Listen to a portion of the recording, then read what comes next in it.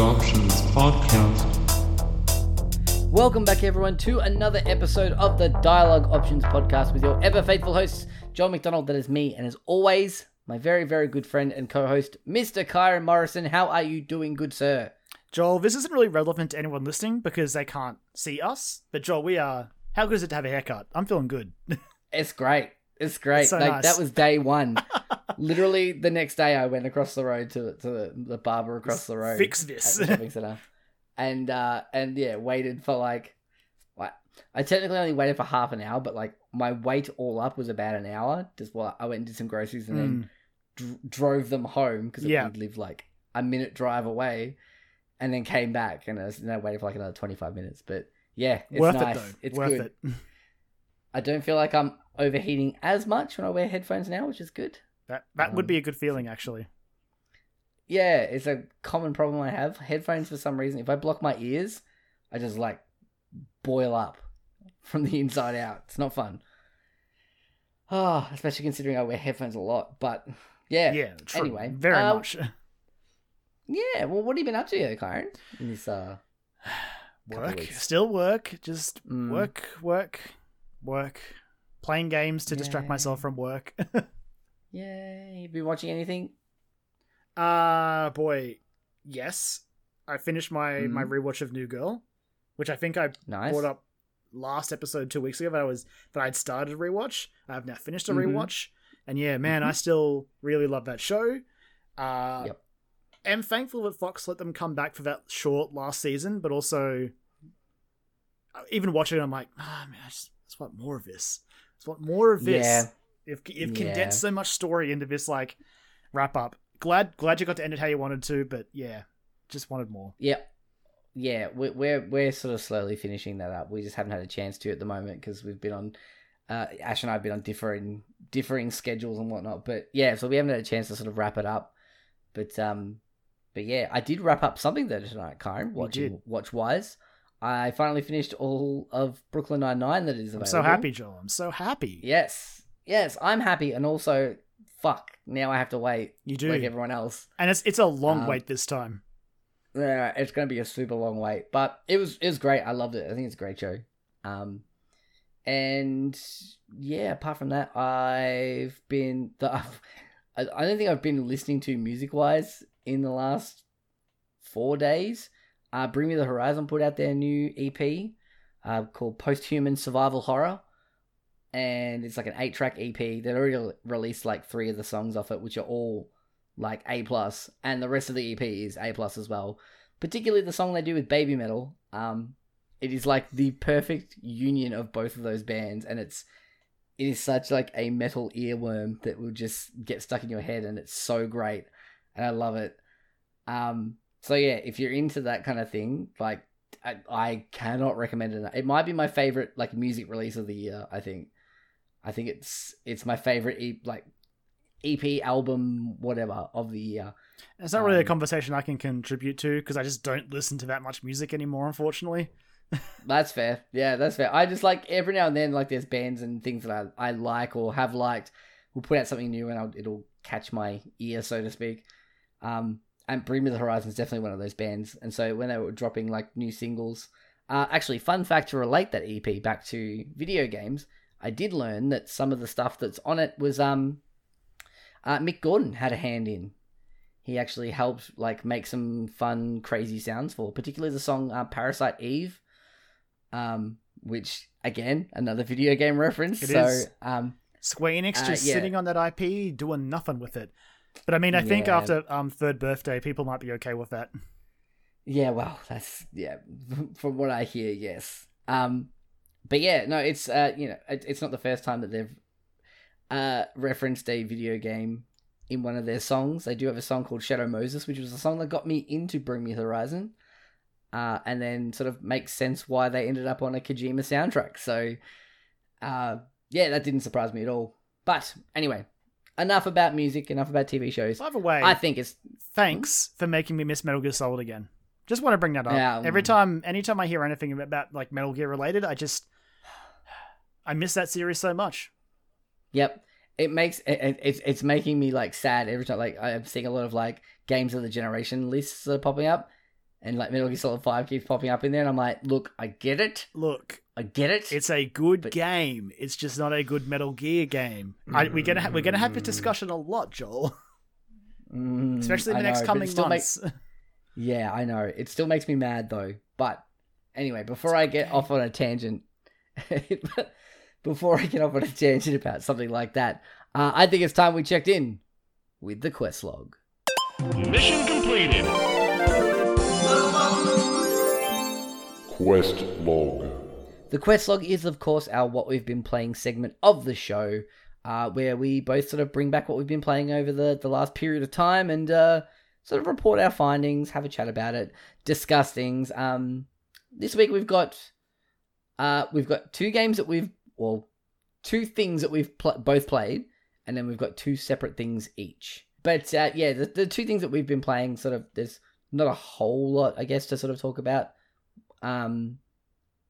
So let's just dive right into that, I think. We've both now reached credits on Hades. Yes.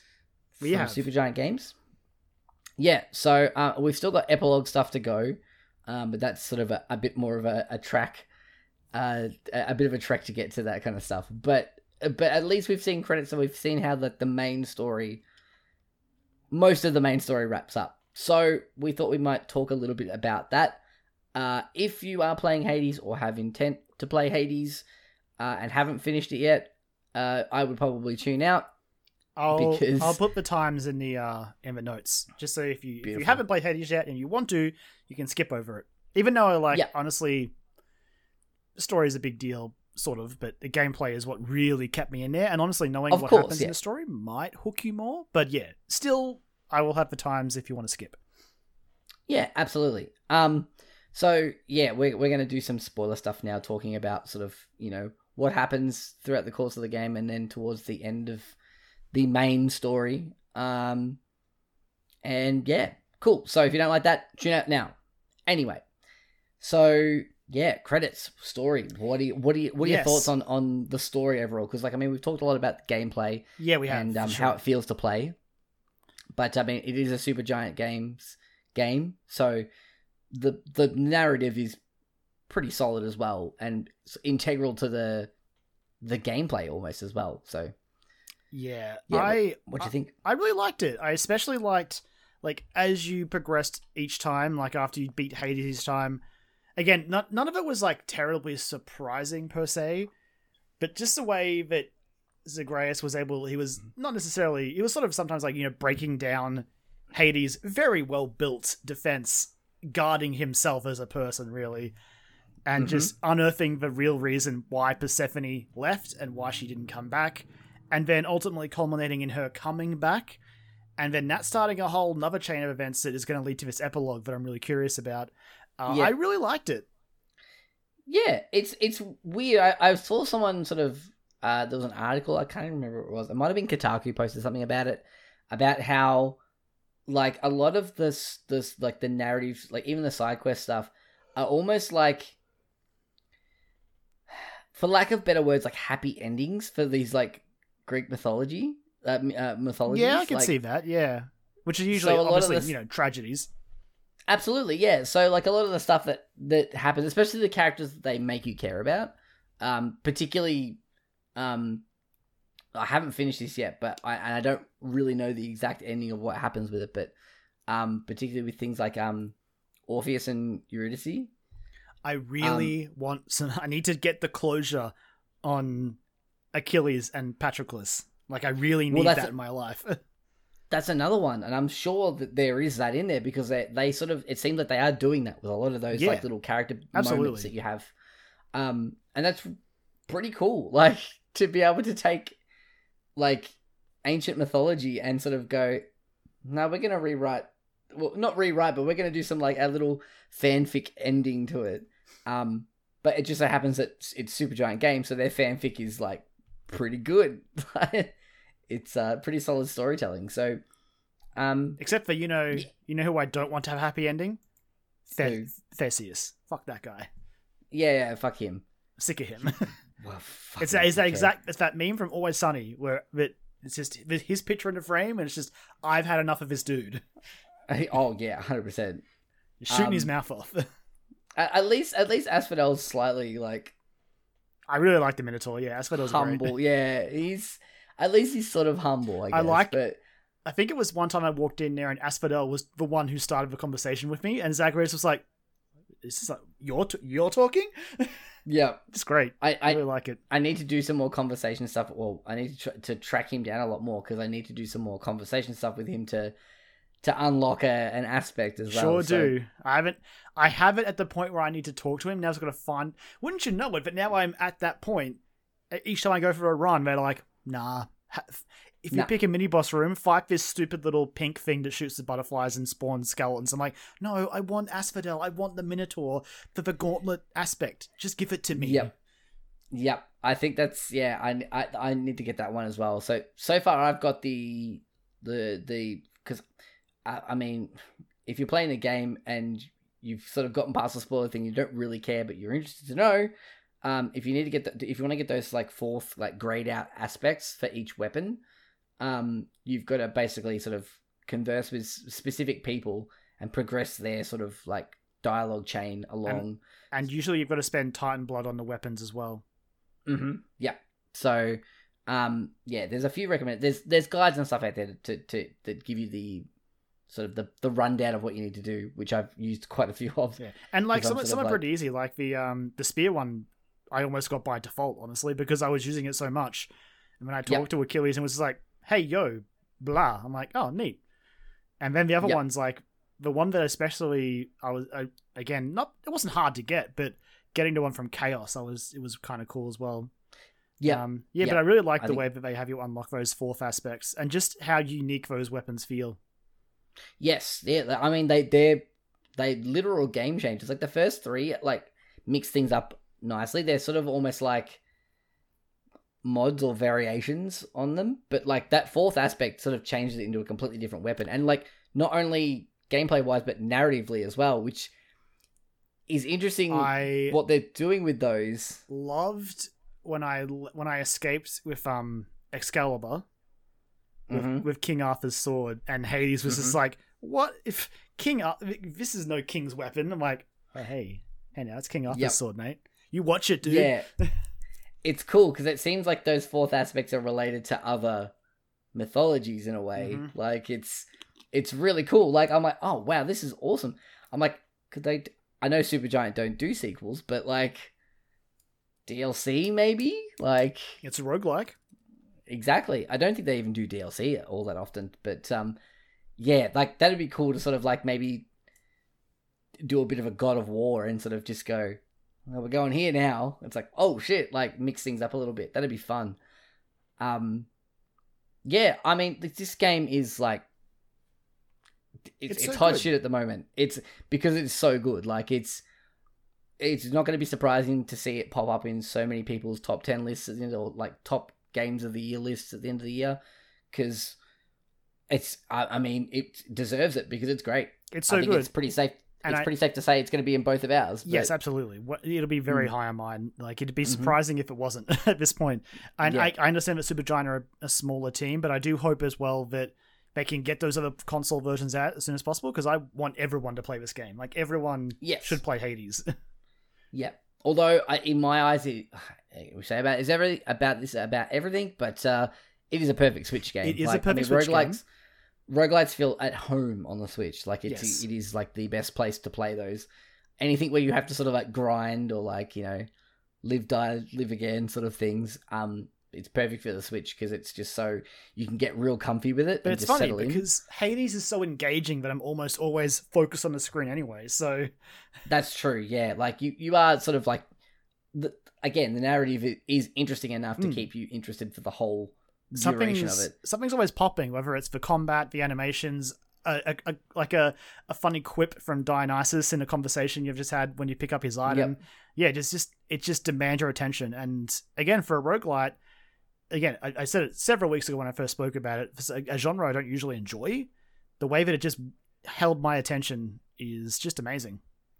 Yeah, absolutely. I mean, and for someone who's like, this is my bread and butter in games that I really enjoy playing, I say enjoy playing, not good at, but like I love playing roguelike games, especially as ones that do have like constant progression systems and things like that as well in them. Or like that feels like you are getting better with each run, whether it be skill wise or whether it be overarching progression. So like, yeah, I lump it into the same categories as like probably Dead Cells.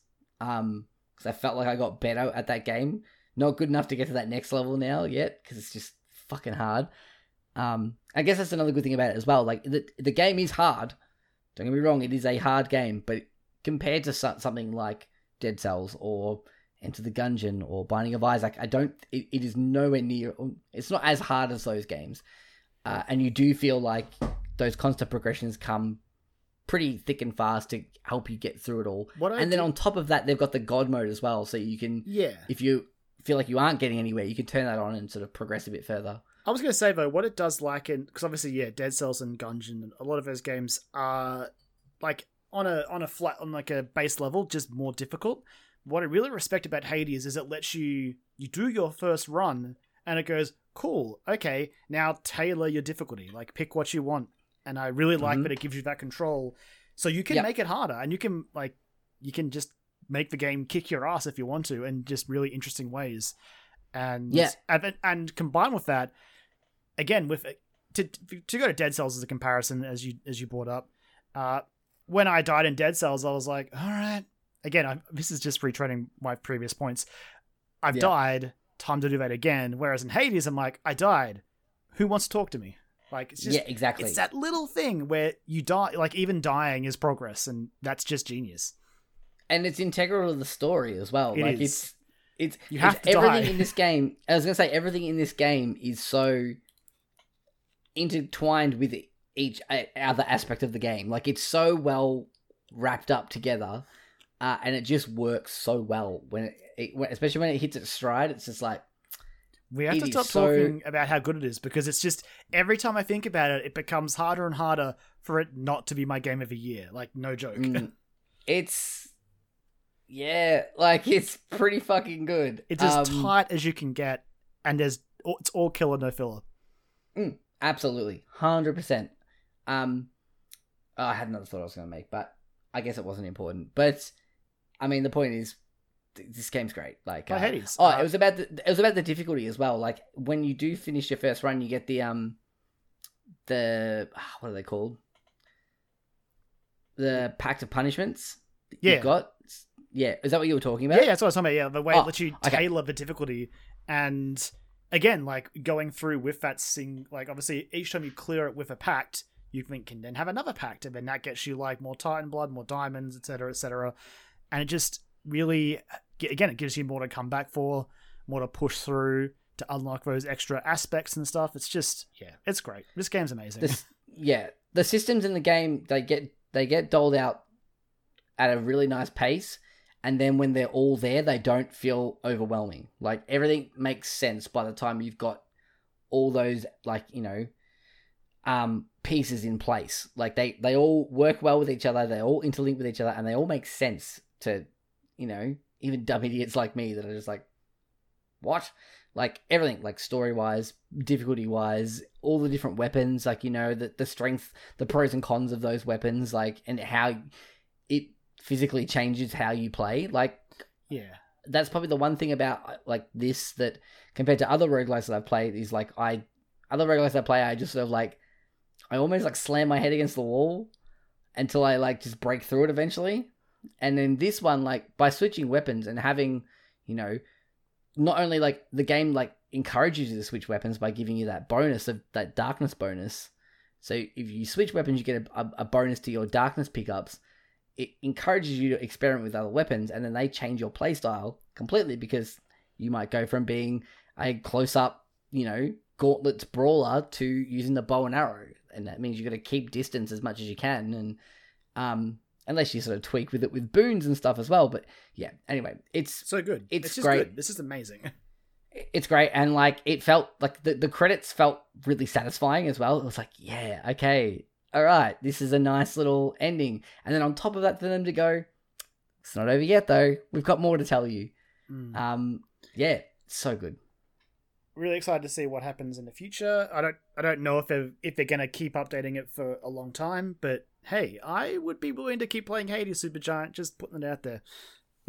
I think a lot of people would be, and yeah, I agree. I think it's gonna be very interesting to see where they take, like, how they operate from here on out. Whether they do decide to do a sequel or something like that for the first time, because a lot of their games have been like sort of critical successes, and like the people who've played them champion them and love them for the most part.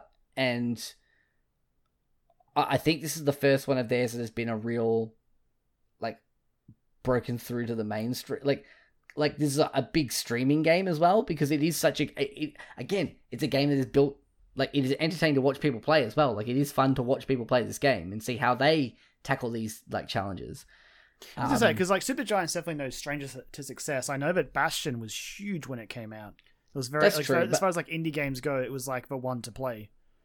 But that's the thing, though. The field was a lot smaller back then. Oh yeah, absolutely. Really, like there was not like shouting into the void levels of like indie games out there than there is now.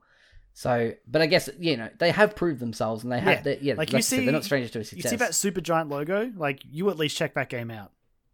Yeah, you knew you were in for some sort of quality in some way, shape, or form. I mean, it's the first one of theirs that I've finished. I have actually started playing Transistor since we started this last week.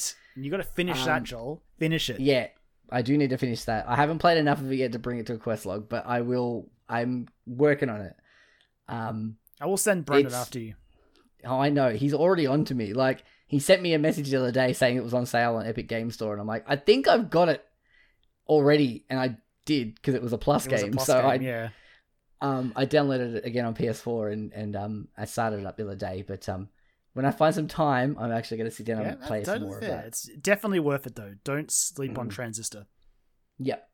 Anyway, before, you know, we've talked enough about Supergiant games for this week. I think it's time to move on to the other thing that we've both played, which is Hyrule Warriors Age of Calamity.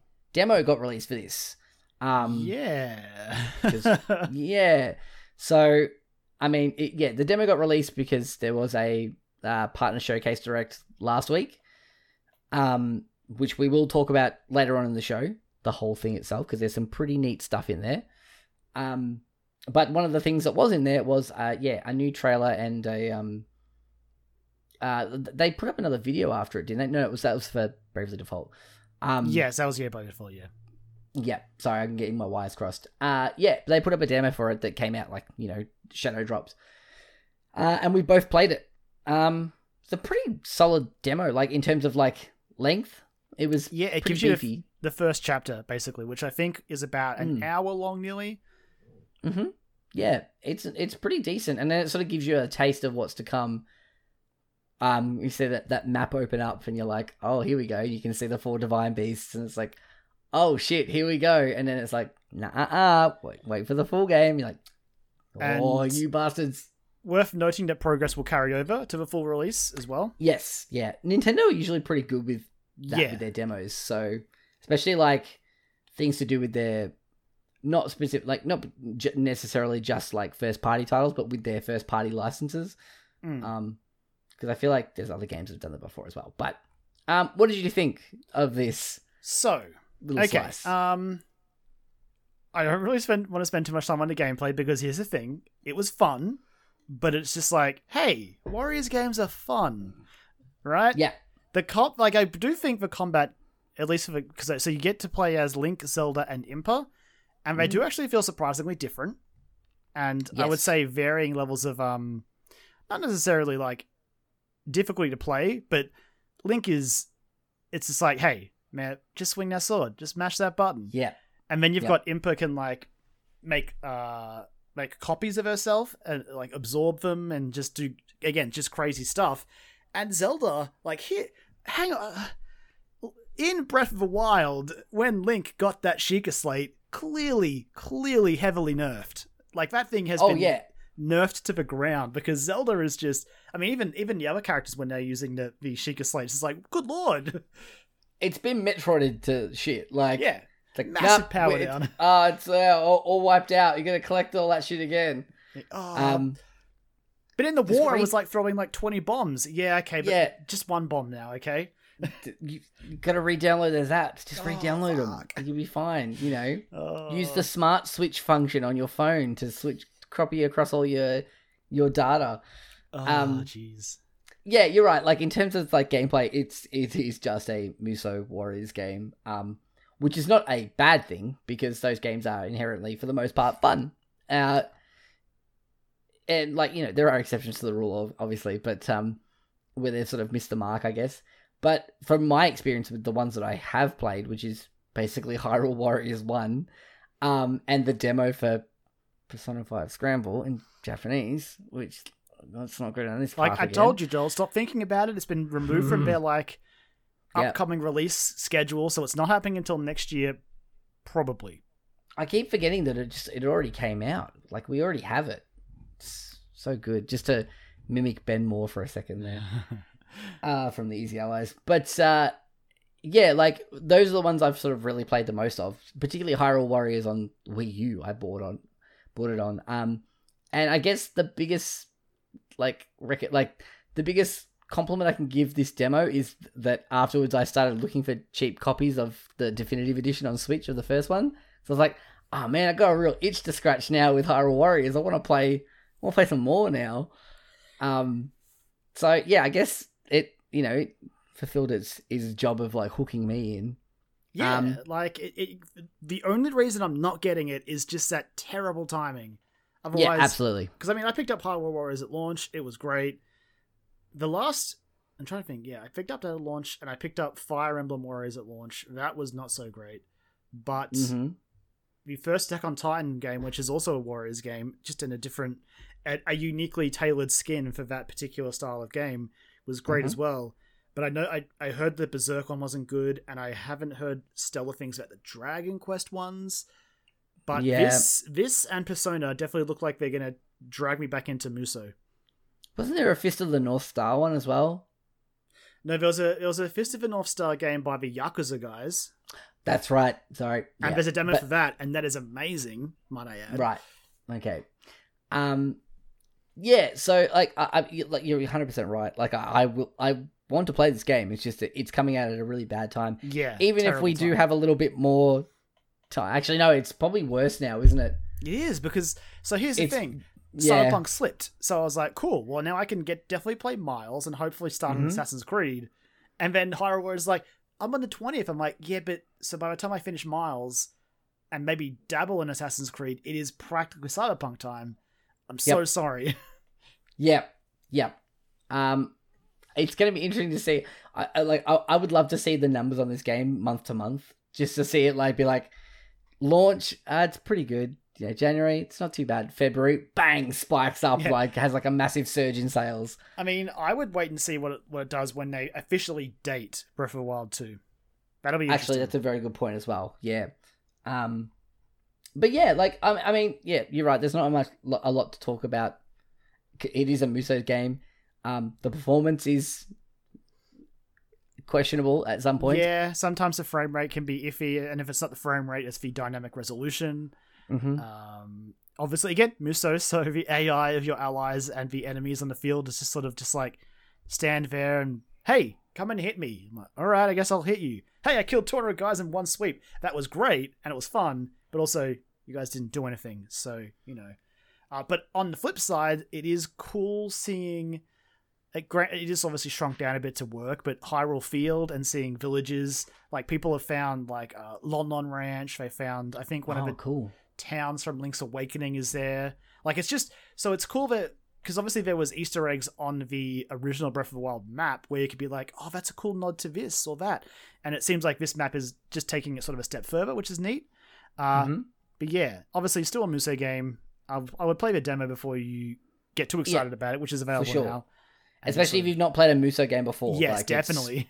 Yeah, you definitely should sort of know what you're getting into before you buy this game. What I will say is, the first thing that struck me, and again, this shouldn't be surprising, from what we played of, from the demo we played of Persona 5, where it's just like, hey, Persona 5, but also there's a Musou part. I'm like, sweet. That's exactly what I want from this game. Yep. The cutscenes they are cutscenes. This game has a story, and that could go well or it could go bad. And I think that's just the one part I'm still a bit nervous on.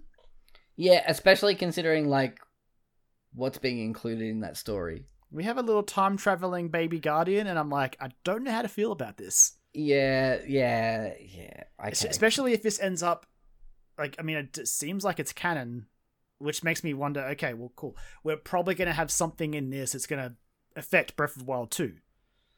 Yeah, actually, yeah, surely, right? Like, even if it's like at the end, there's like a post-game campaign that takes place after Breath of the Wild. Like, I don't know, something like that. I don't know. Yeah, like that sort of like, is like an epilogue to Breath of the Wild and a prologue to Breath of the Wild 2. Yeah, I'm curious. Man, that'd be really good. Will we see Eventide Island? Will they do like a little like bonus? Because I can see it on the map. It's down there in the bottom right corner. I was like, it's there. I can see it. So maybe that would be kind of fun. I don't know how you'd implement that in a Musou game, but like, better question. I mean, will we see Ganon? Well, yeah, I guess we haven't really seen. Like, there's Calamity Ganon, which has been, you know, the puff of cloud flying around the castle. But also in the Breath of the Wild 2 teaser, it certainly looked a lot like a Ganondorf that was being upped. So, I don't know. Maybe he'll be in here. Who knows? Like, again, it's a lot of those, like, the possibilities of a very cinematic Breath of the Wild story that appeal to me. I'm very curious, but it's just, like, bad timing. Otherwise, I would obviously be there day one. 100%, yeah. But we will most likely talk about that again at some point when we do get a chance to play it down the track. Moving on, I've played a couple of other things this week. Just dabbled in a couple of things this last couple of weeks. I picked up a game on the Switch that was on sale for $2.50, I think it was. There was some crazy Switch deals these last couple of weeks, and I don't quite understand what was happening. Well, this one in particular, the developer Paper Cult were celebrating, I think it's 5-year anniversary. See, that makes sense. Yeah, it was. There was an anniversary of sorts that they were celebrating. They're like, "Hey, have this game for 90% off." Yeah, because I picked up Killer Queen Black for like $2.50, and I was like, "Why is this so cheap?" And even again, I didn't buy it, but I was very tempted. Like Ni no Kuni was down to like $14. It was like 80% off. I'm like, the first Ni no Kuni is good. I do like it. Yeah, having it portable would be handy as well. But I don't know. But it was just some weird sales, and I was just I bought Amnesia Collection again because it was $8. I'm like, you know what? I don't own it on Switch yet. Now I own it on Switch. It's been fixed. Exactly. Well, I decided to pull the trigger on this one because it's a game I'd seen a few people play in like Let's Plays and things like that, and I'd heard good things about. And that game is Bloodroots by the aforementioned Paper Cult, based in Montreal. So Bloodroots is basically like, I guess, Hotline Miami-esque is probably the best way to put it. Without sort of like, without discouraging it too much, because it does have its own style and its own flavor to it. But it has the whole one here. Actually, there's a theme with both the games I played this week, these last couple of weeks. Is both very similar. So they're you take one hit and you're dead. Enemies take one hit, they're dead, basically. Bar a few instances of things. The cool thing about this one is it's like really cool art style. It's like this really cool cartoony art style. It's like a Wild West revenge tale. About Mr.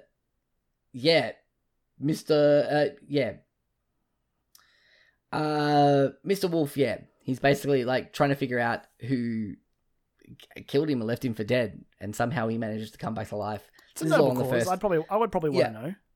This is not really spoilers. It's all, I think it's in the trailer as well, but it's all within the first cutscene. This happens. And you basically go on a revenge-fueled adventure across the lands to try and find your killer, basically. And it's really cool. So the cool thing about it is, much like Hotline Miami, there are things scattered around the area, but unlike Hotline Miami, the things that are scattered around aren't like guns and swords and knives and stuff like that. It's things like axes. There are swords, ladders, wheels off, like broken wheels off wagons. And the cool thing about those weapons is like they essentially have ammo. So they break, they got durability. They break after a certain amount of hits depending on the item. So like a ladder, you can like swing 3 times, and then it breaks essentially. Or like not necessarily swing 3 times. You can hit 3 enemies, and then it breaks. And each of the different items have like really do have a different feel to them, to the point where they will actually give you specific weapons to use for traversal. So there are like platforming segments where you'll get like the rapier like sword, which has like it attacks in like a dashing formation, so you can clear gaps with it. So you can use that to like do like, yeah. So there's like in between, there's like little platforming and like puzzle platforming segments where you use these items to try and traverse through to the next area where you cause mayhem with whatever is available. So you're picking up like things like carrots and cabbages off the ground, or sometimes other enemies as well. You can pick up their body, like parts of their bodies if you exploded them, and use them as weapons. It's a really fun game. There's got like, once you clear a stage, like after you finish like certain stages, I think, or bosses, you get different hats. And then when you go back and replay old levels, they have different abilities attached to them, much like the masks in Hotline Miami. So, you know, like things like you can kill enemies with 1 punch, basically, instead of like taking a couple of punches. If you're unarmed, like your punch gets powered up with a certain mask. And then there's like, you know, you can go back and get better grades on each level as well. So, nice. And it's like a A to F sort of scale, I think. Not A to E. I don't know.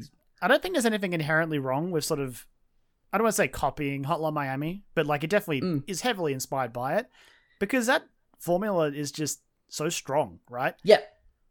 Like, and it has that like, it has that quick respawn as well. Like that's again Super Meat Boy, like integral for that sort of stuff. Exactly. Yeah. So it's like you die, you're back in. Like the initial load is like a little bit long, especially because I'm playing it on the Switch.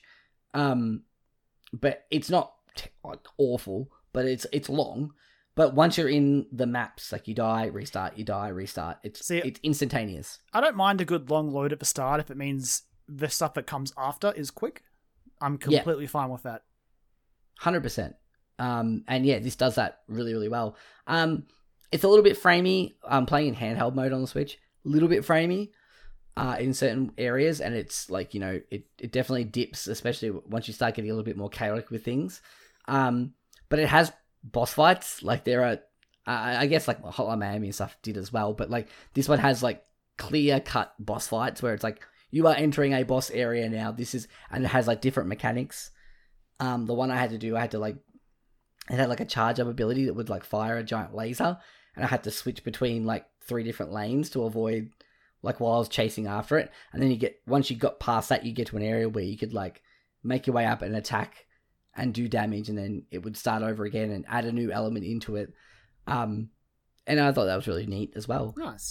It's a really fun game, and yeah, like I said, it'd been a game that I'd sort of like been keeping my eye on because I'd heard good things about it. But I saw it was $2.50, and I was like, well, why wouldn't I? Like, why the hell? It's a game that looks like is definitely in my wheelhouse and something that I really enjoy playing. And for that price, why wouldn't I? So, I think it's back up to full price now, but it is definitely worth a look if you like things like Hotline Miami or Super Meat Boy or those like games that are. The difficulty is definitely a lot less as well. Like, but it is a lot of that trial and error of like finding the right line. It's almost like Tony Hawk as well, trying to find the right line through a level, because sometimes they'll give you like multiple ways through. So you've got to find the way that feels right for you and that you feel is working. And then you'll like might clear that first little bit, and you're like die. You're like, all right, cool. But then you've got that part down pat, and then you add on to that line, and eventually you've got this one full consistent line through until all the enemies are dead, and you move on to the next area. And I really enjoy that. So if you like games like that, highly recommend checking out Bloodroots. It's on PC, Switch, PS4 at the moment. Definitely worth your time. But Kyron, what have you been playing? What have I been playing? So I'll start off with a short one, a quick one. I've been dabbling out of pure, I don't want to say boredom, but it's okay. They got me the same way they always get you. Nintendo, look, sometimes I just want to play some Pokemon. Right. And I know that if I want this franchise to evolve, to change, I just have to stop. But also sometimes it's what I want. The second expansion for Pokemon Sword and Shield, Crown Tundra, came out, I think, last week. Yes. And I briefly asked around a couple of our friends for a day or two. I was like, is it good? Is it worth it? And they were like, oh, it's not bad. And at that point, I'm like, I've already bought it, dudes. I'm sorry. I couldn't stop myself. And again, I probably shouldn't have bought it, because what I will say about it is it's okay, right? For what I paid for it, I would probably say no. Like, I think the expansion pass was like $40 or something, $40, which is pretty steep as far as expansion passes go. The first pack, Isle of Armor, I didn't like it that much. It's pretty basic. You go to this island off to the east of Galar, and it's sort of what I do like about both these DLCs, I should say, is they take place in their own wild areas, but it also gives me an idea of like the direction I could see the Pokemon team taking games in the future, because the wild areas were an interesting idea in Sword and Shield, but also it was just this big open area. There's just, and you go through there, half the time the game is just chugging, because especially if you're online and the frame rate's just crashing like crazy. Clearly, is it still doing that? Is it still doing that? Like, is it still? It like, definitely chugging? it does it in times. Like, I've been online a couple of times in these DLCs. I'm like, oh boy, it's pretty shocking. Yeah. But definitely, if there's anything they take away from the DLC, especially Crown Tundra, I really like Crown Tundra's area, because again, it's very much all wild area, but it's divvied up and sectioned up in a way that's easier to explore. And I'm like, okay, I could see this sort of being a place you would journey through, like the old Pokemon games. Like, go to your town, transition to like Route 2, go through that, another town, etc. And this sort of gives me an idea of how they could actually evolve the wild areas to fill that role, but it's not quite there. As far as the content goes, like, again, it's pretty soft. Isle of Armor, you go there, you talk to some trainer who wants to be a gym leader. You get this cute little Pokemon called Kubfu, and they're like, all right, train this Pokemon. I'm like, okay, sure. They're like, cool, when you're ready, you can go to this tower. I'm like, all right. They're like, it needs to be level 70. I'm like, well, I'm not training this level 10 thing to 70, so I'm just going to cram some candies in its mouth and just buff it up. Right. Which, it feels so wrong, but I'm like, I'm not training you for 60 levels, dude. I'm sorry. I'm not going to do it. That's a lot. 70, it is, man. And then they're like, cool, you can come into town now. I'm like, great. I just hooked this guy up on an IV drip of like candy, and just hyped him up on sugar, and he's ready to go. Give him that rare candy.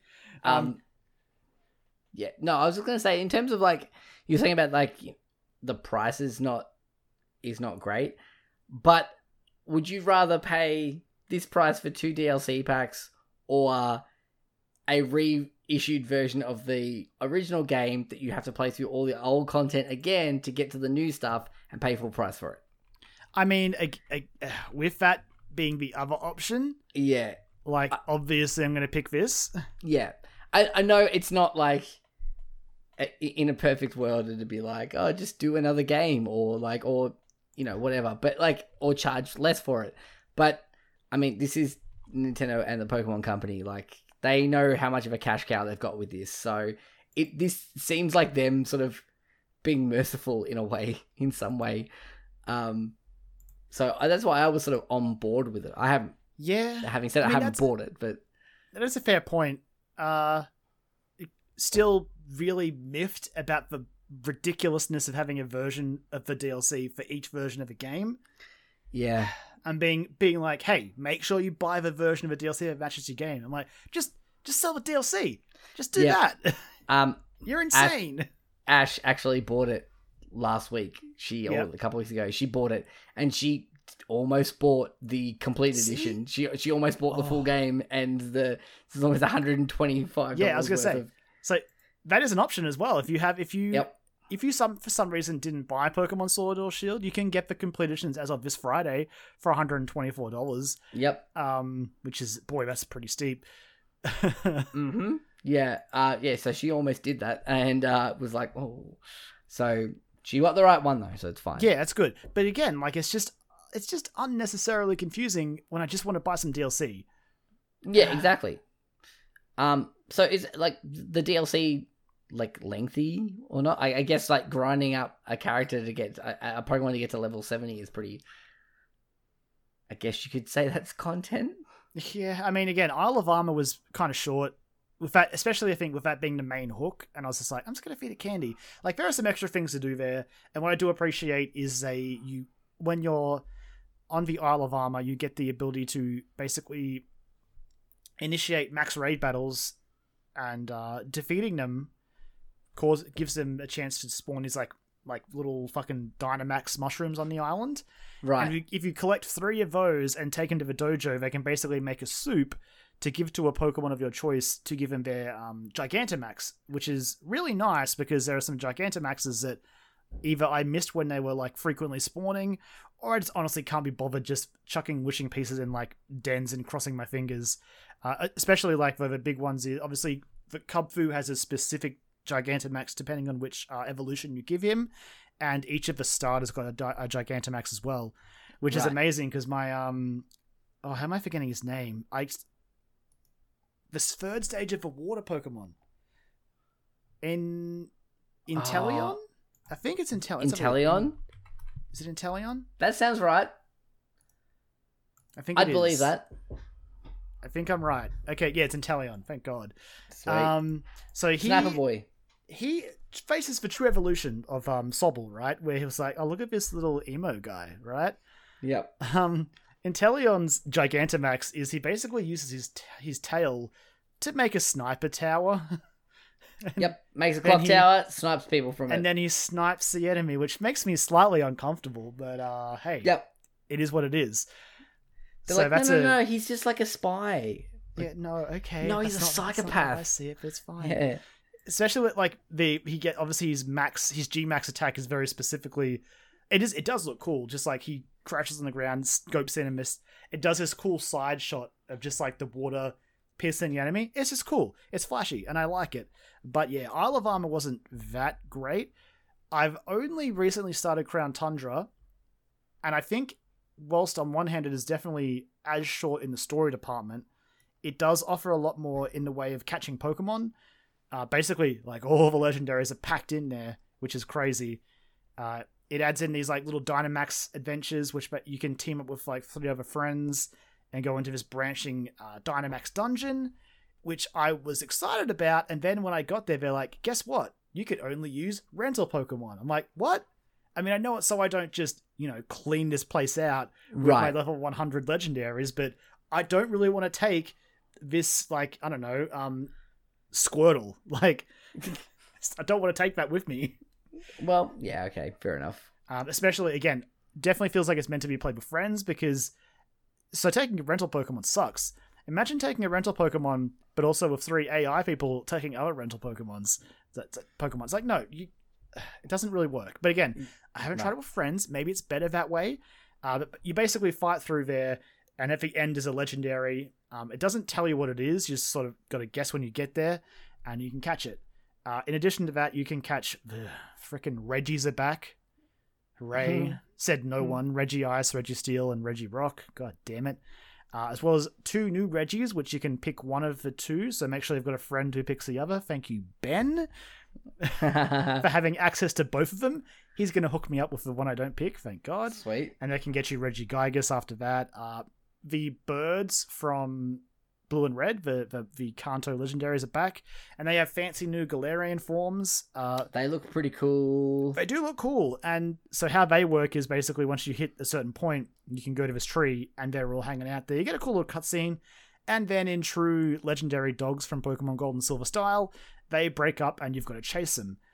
At first, I was worried this would be hard to do, but they seem to pop in when so one of them spawns on the Isle of Armor, one in the Tundra, and one in the vanilla wild area. Right. They weren't too bad. Moltres was fine to catch. He just flies around the island. You sort of got to just intercept him. Zapdos was kind of annoying because his path when he runs is through a lot of grass, and I was just like, please, I don't want to fight this Pidgey or like this like stupid little Pokemon. I want to fight that legendary bird that looks like a Chocobo. Let me have it. Yeah. But the worst was Articuno easily, because when you catch it, it'll like raise its wing up. Like it basically splits into three. One of them will raise its wing up, and you're like, okay, that's the one I've got to look at. And then it just spins insanely fast. I'm like, well, I've lost it. I don't know which one it is. And so then there's three of them, and you've got to pick the real one. If you get it wrong, it just goes, nah, and bamps off, and I guess you got to try again. So I was very lucky it was saved beforehand.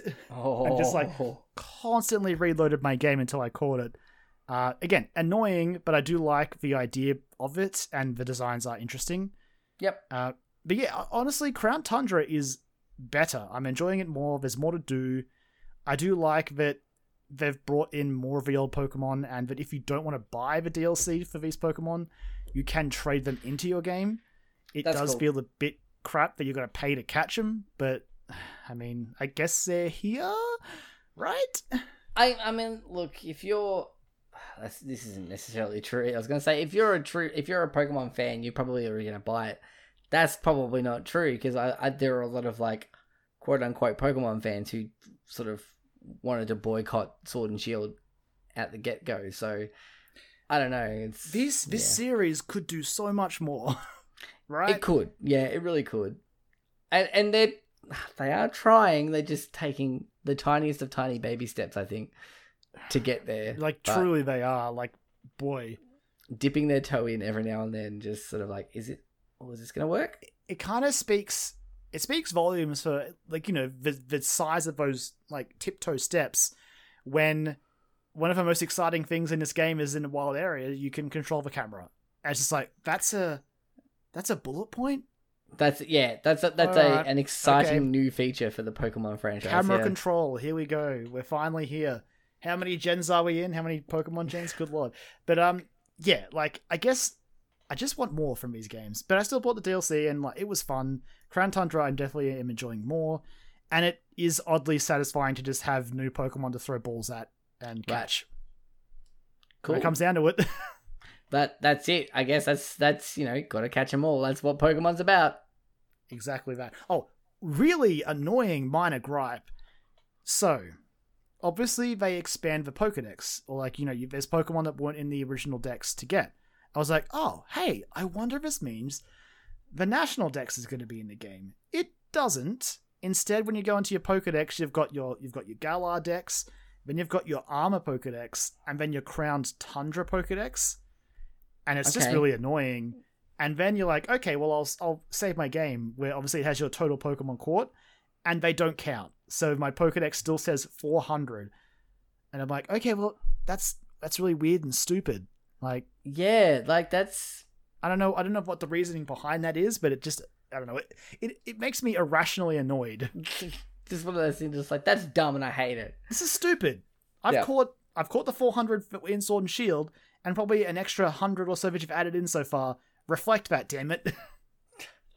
Yeah. Awesome. The DLC is fine. Like, I would maybe say that if you haven't picked it up, I don't know, maybe watch some videos. Really ask yourself if you need to catch those legendaries, because honestly, if you've already got a complete Dex, you can probably skip it pretty easily. Like, it's not like it's... Although, like, if you are going for the complete Dex, there are new legendaries, so I'm so sorry. Yeah. Yeah, I don't know. I would say that it's been fun, but it's not exactly... It's not like I looked at it and I'm like, man, I'm glad I spent that $40. It's like, well, I've spent that $40, so here we go. I did some things, and here we are.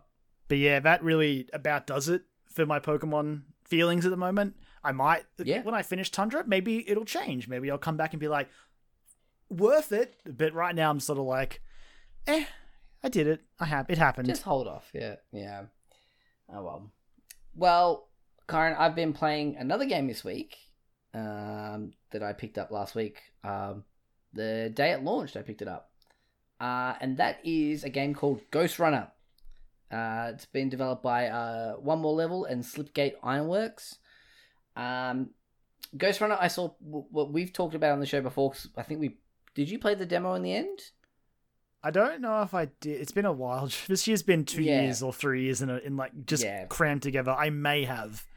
Yeah, I definitely did because I remember it sort of leaving a definite impression on me, and I think I spoke about it on the show. And it's out in full release now. It also I picked up because I felt like I needed to pick it up because it did net me some serious points in our fantasy league, so that was a nice pick up there. I'm very happy with that one.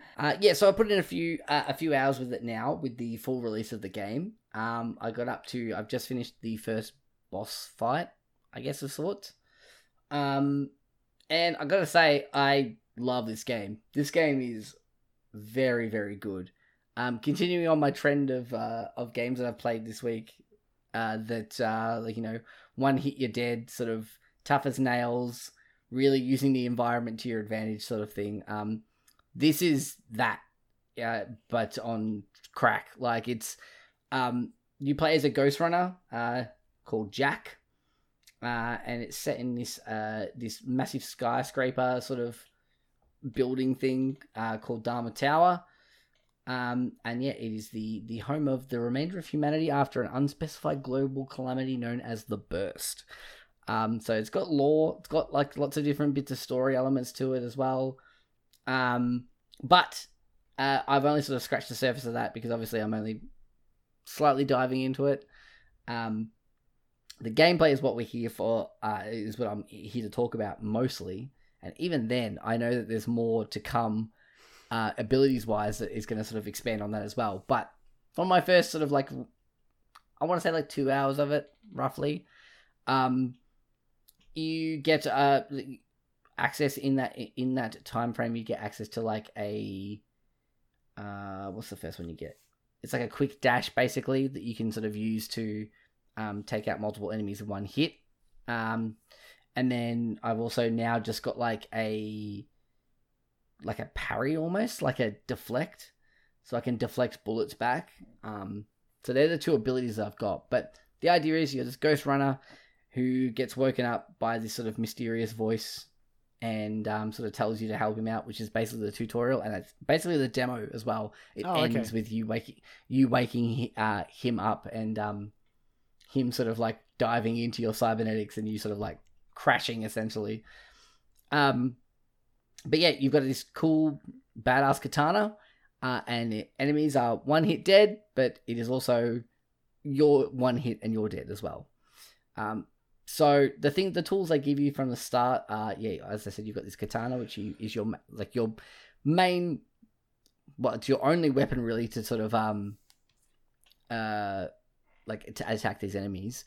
But you also get like a time slow element as well, where it sort of like slows down time. It's bullet time basically. So this game, and I know other people have said it, but it is just, what if first person high budget Katana Zero? Yeah, absolutely. So you can slow down time and dodge bullets basically, and like not so much that you must, like it is an integral part of the game.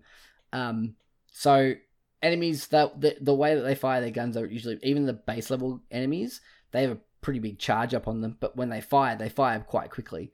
So you've got to sort of like time your jump and like your plan of attack and dodge these bullets to get out of the way so you can get the jump on them quite literally.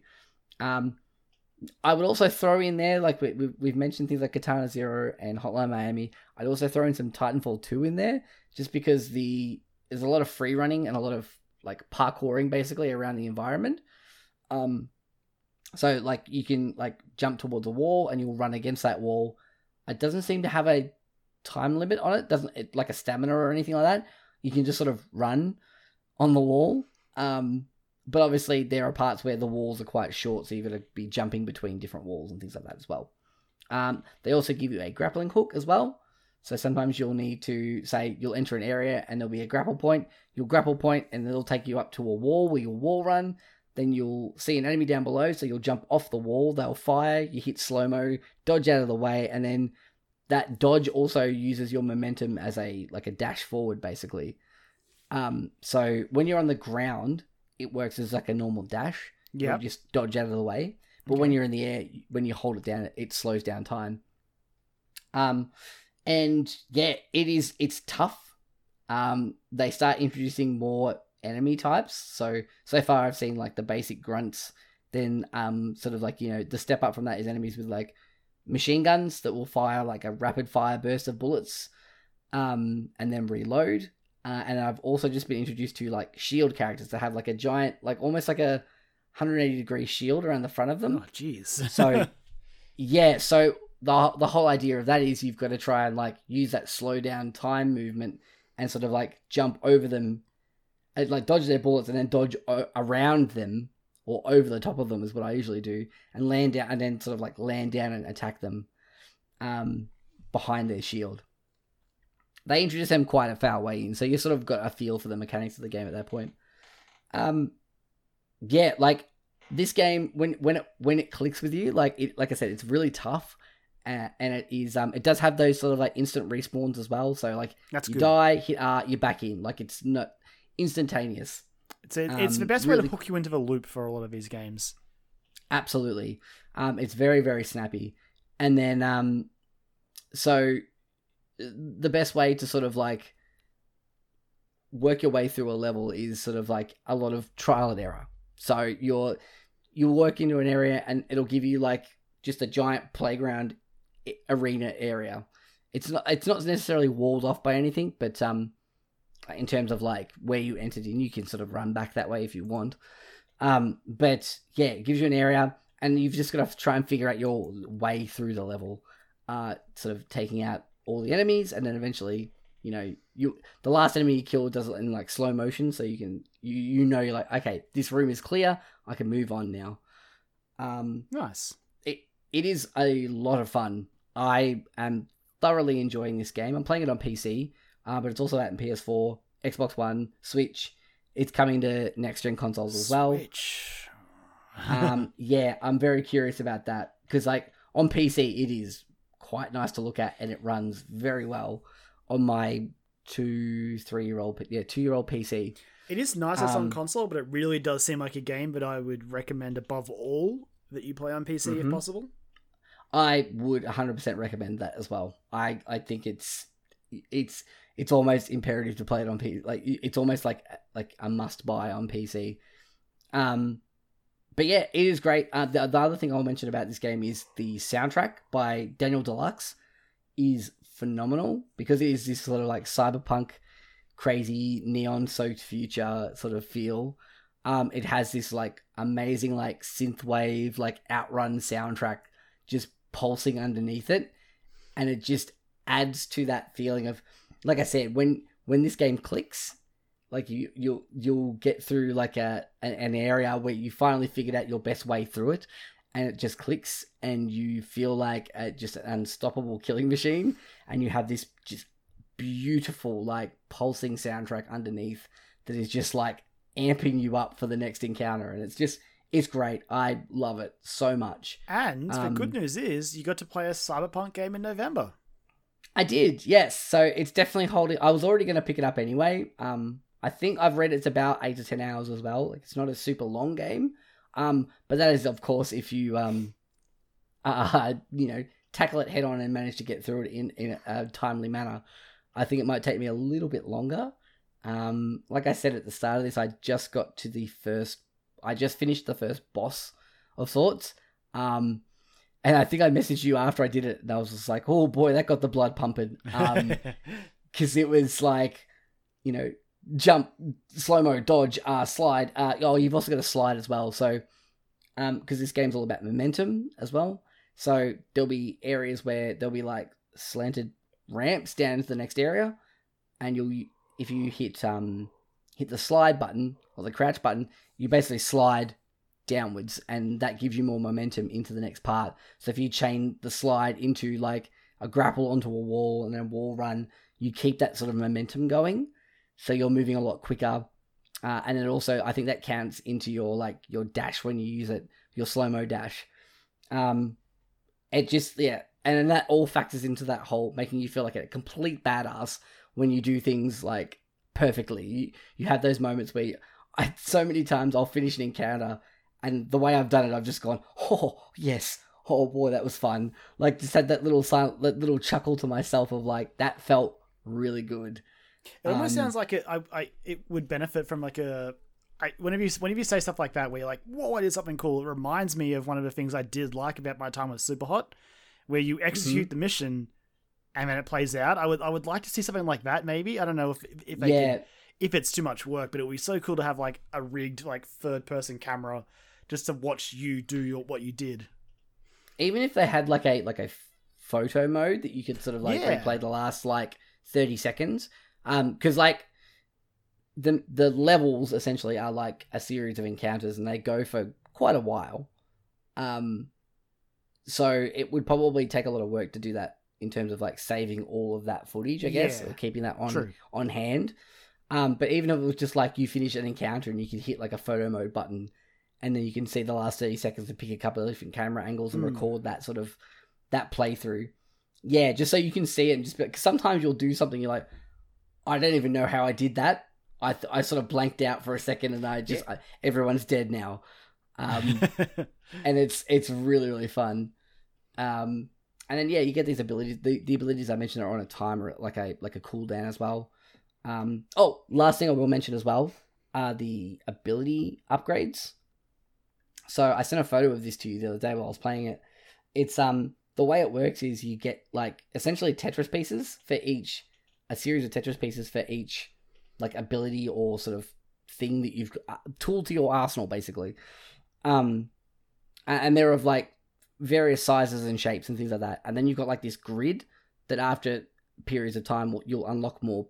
The grid will unlock more space, and then you basically use those ability things to sort of like slot into. Kind of think like Tetris mixed with like the inventory system from like Resident Evil. Oh, okay. Where you've got to like slot things in. Like, I know it's a weird pull, but like where you've only got a certain amount of space, so you can't fit everything. So you've got to figure out what abilities you want to prioritize and what like buffs you want to give to those abilities, and then sort of stack them in the way in this little tiny space. And I thought that was just it's like a neat little like almost like a mini game to like upgrade your character, and you can constantly switch them out and like you just hit like the inventory button and it brings it up, so you can change that from encounter to encounter if you want to sort of mix it up on the fly. This game is fantastic. I think it's if a game like Hades hadn't come out this year, I think it would probably be my favorite like indie game of the year. God, Hades is so good. But Hades is amazing. So, but this is, it might be down towards the bottom of it, but I feel like this might make my list by the end of the year, especially if I finish it. But yeah, I highly recommend it, especially if you are into those sort of, most of the games I've spoken about on this episode. But if you're into those sort of like tough as nails, try again sort of games, this is 100% up your alley, so you should definitely check it out. It's called Ghost Runner. Brilliant. It's one of the games I definitely would like to get to. Again, obviously right now very, very packed, but I will be keeping an eye out for sales in the future. Yes, you definitely should. It was it just sort of worked out that I had like a voucher left over that was about to expire on the Epic Game Store, and it was on sale for like I'm so sour on that.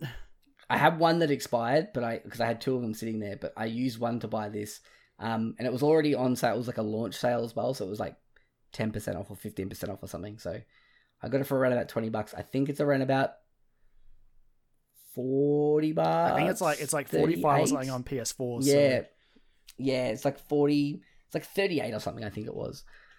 But I think it's 100% worth it, and if they keep adding stuff to it as well, like maybe like time trial modes and things as well, leaderboards even. I think there is leaderboards in it.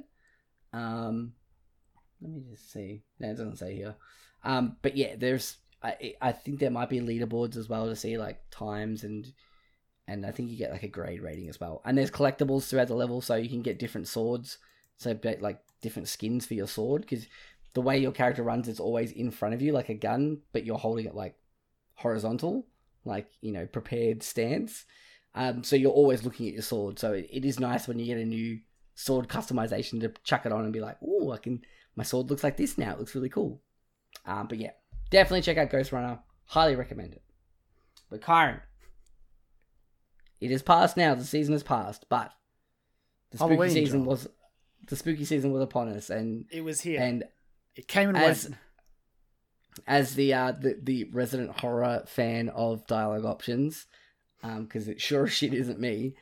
What do you mean? You played that Resident Evil 7 demo? Fuck me. I played that. That's all I'll play. Oh boy. There's But there's yes, one you- part of this game that I'm about to talk about that I would love to just... I mean, I worry it would kill you, but I'd Yeah. be so curious. It's never gonna happen. It's never gonna happen.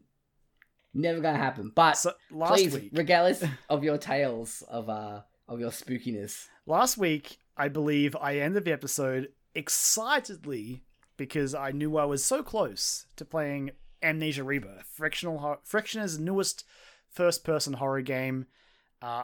The guys who basically, for me at least, like saved the horror genre, honestly, and launched a bunch of YouTubers. Which there's a really good there's like a talk that Thomas Grip did with Ars Technica, which goes into how they do their horror games, and yeah, touches on about how like when Dark Descent came out 10 years ago, like people like Markiplier and PewDiePie were just sort of starting up, and now here we are 10 years Yeah. later, and they've come back to the Amnesia series to sort of, not necessarily to like, it's sort of a sequel, but not really. They just sort of want to inject some fresh ideas into it, I think.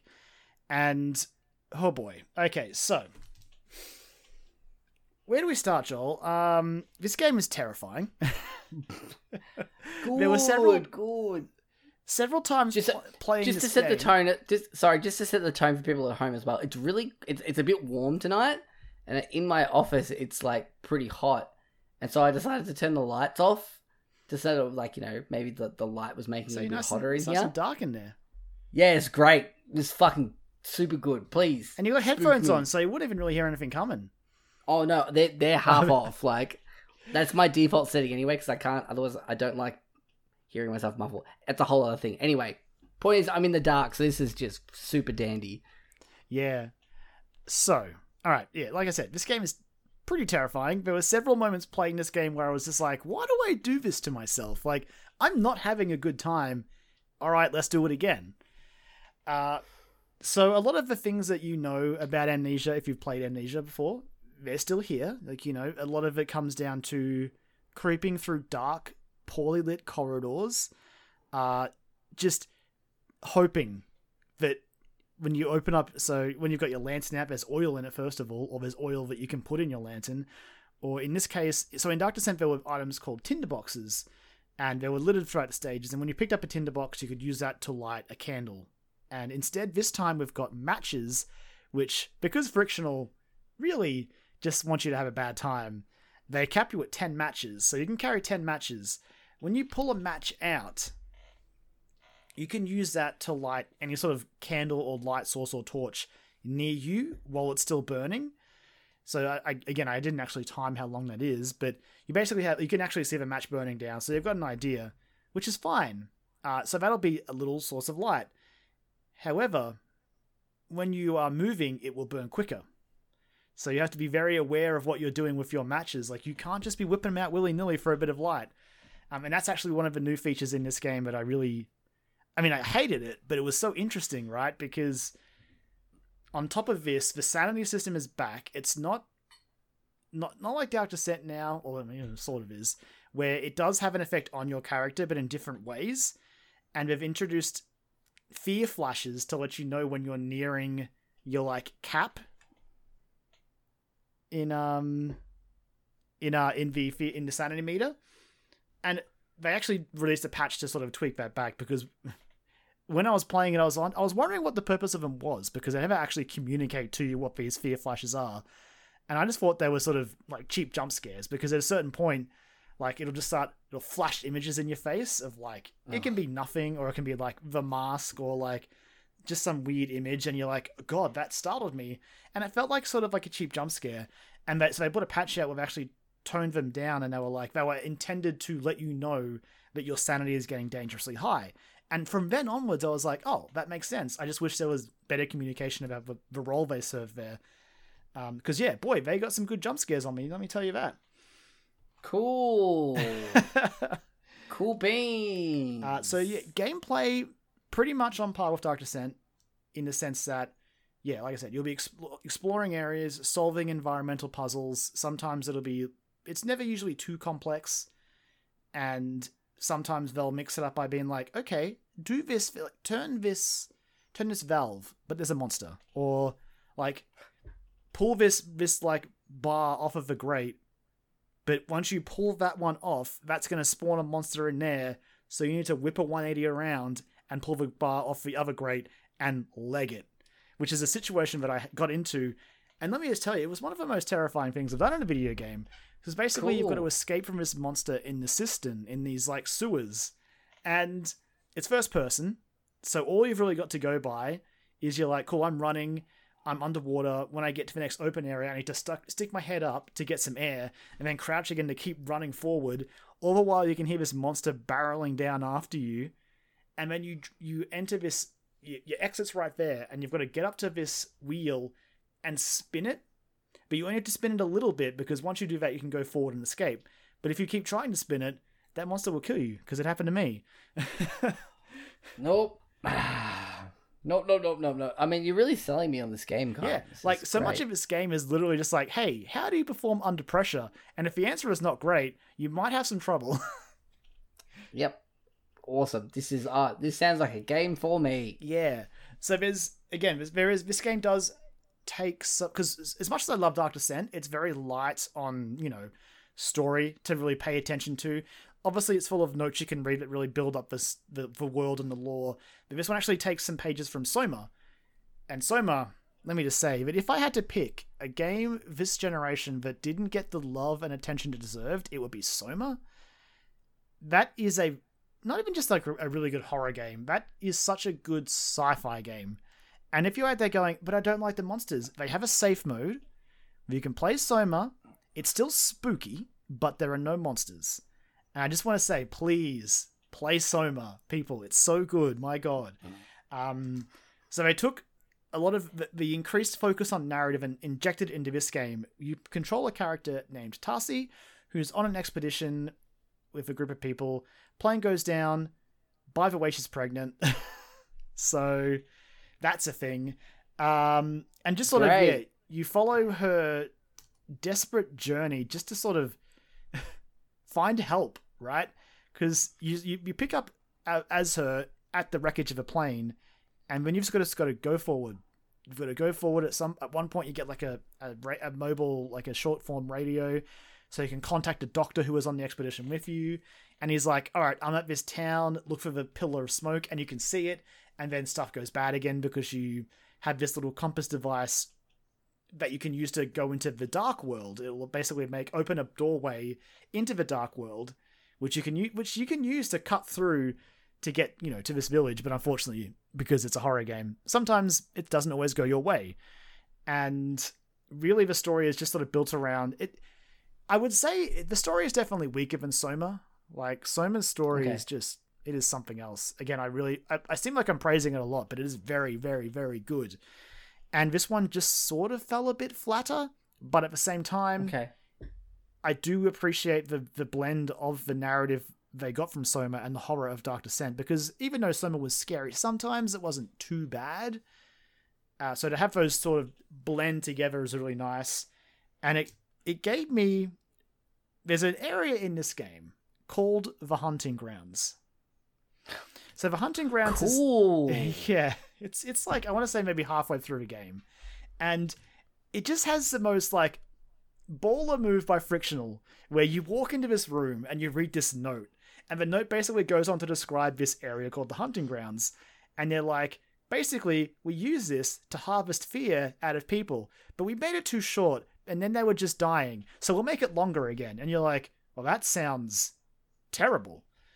And then you start following these painted arrows in the ground, and you're like, that's the Hunting Grounds. So, oh God.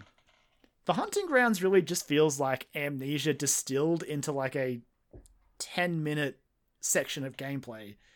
Basically, is a maze, is pitch black. So you're relying solely on whatever matches you have or lantern oil that you have, and they will burn through quickly if you rely on them. And you've just got to creep through this area, but there are switches, and these switches will open or shut doors near you. And at a certain point, you will encounter a monster. The game very clearly, it tells you because that you'll see the monster and it will jump you, and you'll fight it off, and then it'll actually. Sidebar. One thing I like about this, actually, compared to Dark Descent, is the monsters are actually, for the most part, people you know from your expedition, which actually weaves into the story in an interesting way, and means when I see a monster, I'm like double scared, right? Right. Because I'm like, that's also someone I know. It's also too from my knowledge of Dark Descent. Like, it was the one monster, wasn't it? That was. So there's a few monsters as you get further in Dark Descent, right. But I know the one you mean. It's the melty face guy. Right. Yeah. Yeah. I was just saying, maybe there's now with this one they've got variations now. There's a lot more variety. I mean, there are. There's definitely at least a couple of monsters. The ones later on are horrible Dementor-like nightmares, and I hated them. Cool. But yeah, so in this maze, you'll get jumped by the monster, and that's basically Frictional's way of going, cool, the hunting grounds has started. And you're like, it started, but I've been in here for minutes, and I'm terrified. And the game, it's like, yeah, but now there's a monster here, so go. Find your way out. You're like, but...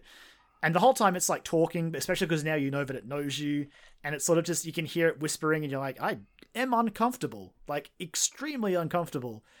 But when you find your way out of there, it's just a weight off your shoulders. You're like, oh my god, I need to get up and go for a walk and stare at the sun for a while. It's not good for me, but at least there's light there. And no, but that's a good thing. If you stare at the sun, that means you'd be blind. That means you don't have to stare at the atrocities that are on your screen anymore. It's fine. It's okay. Man.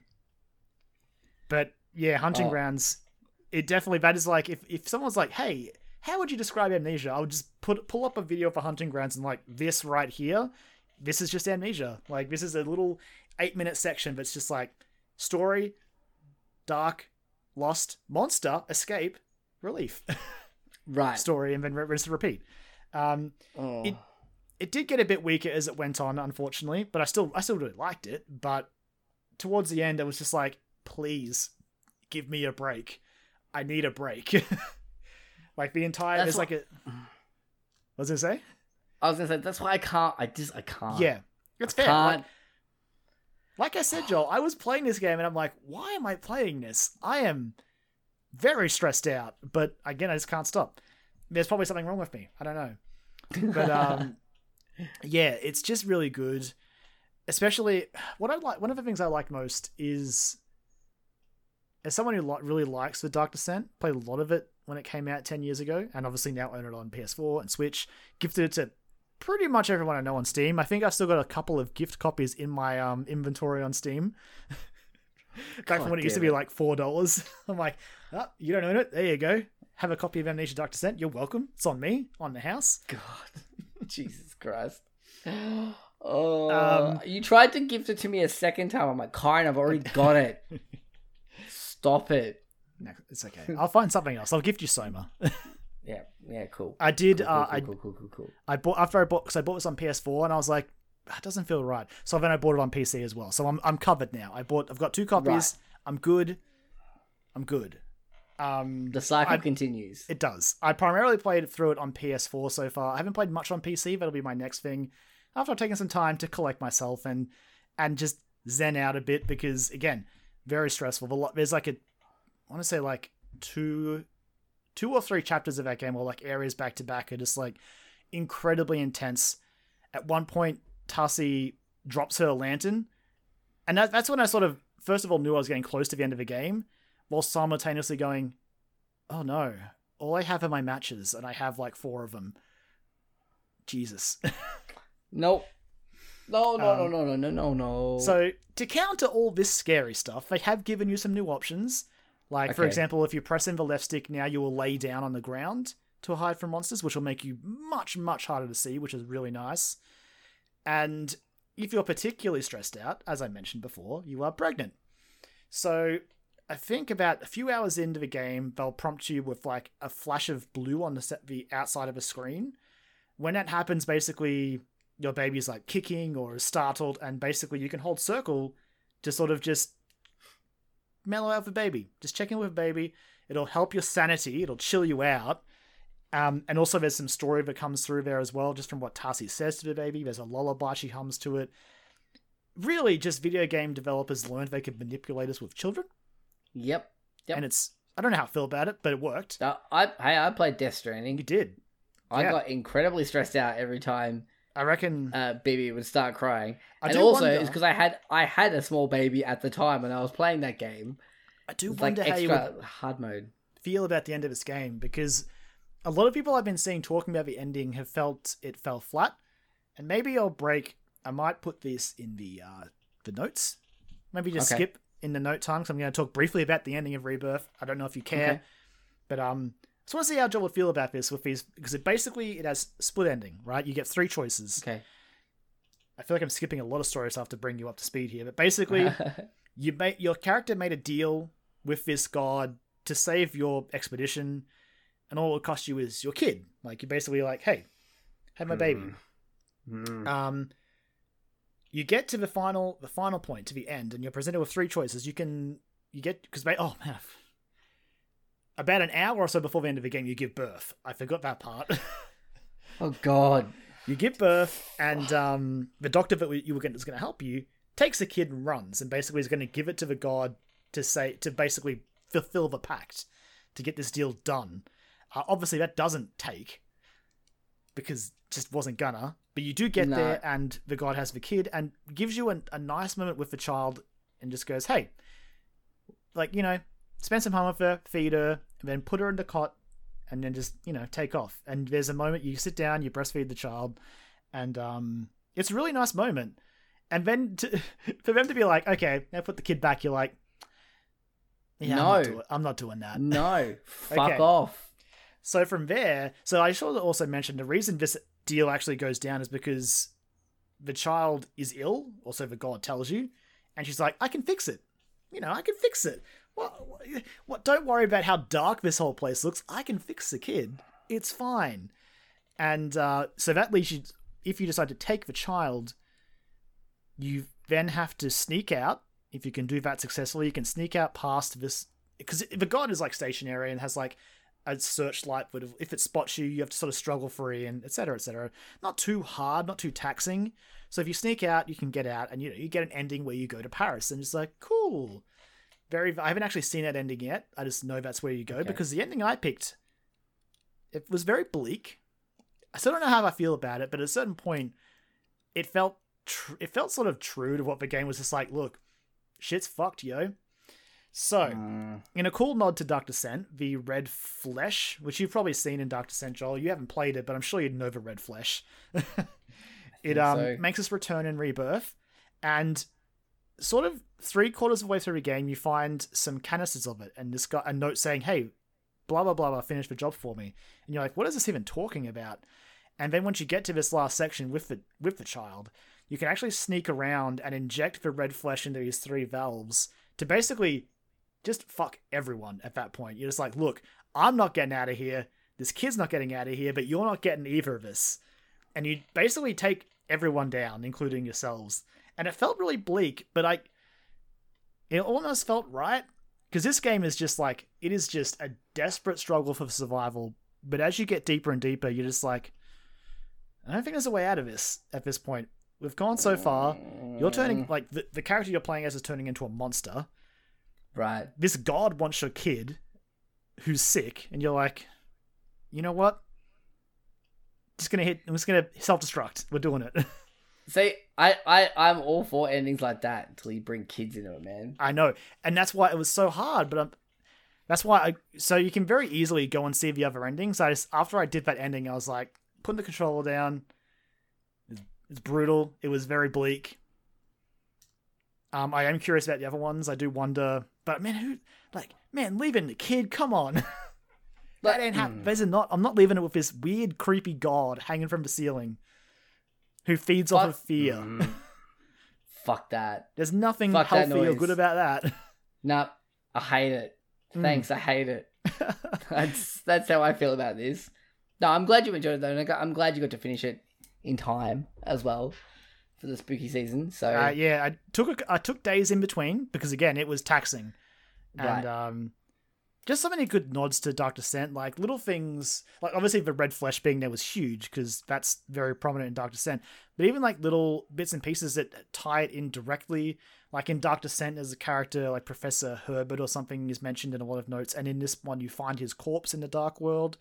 At one point they mention an assistant being sent off with an orb to a castle. He's like, I didn't heed Brennenberg's warning.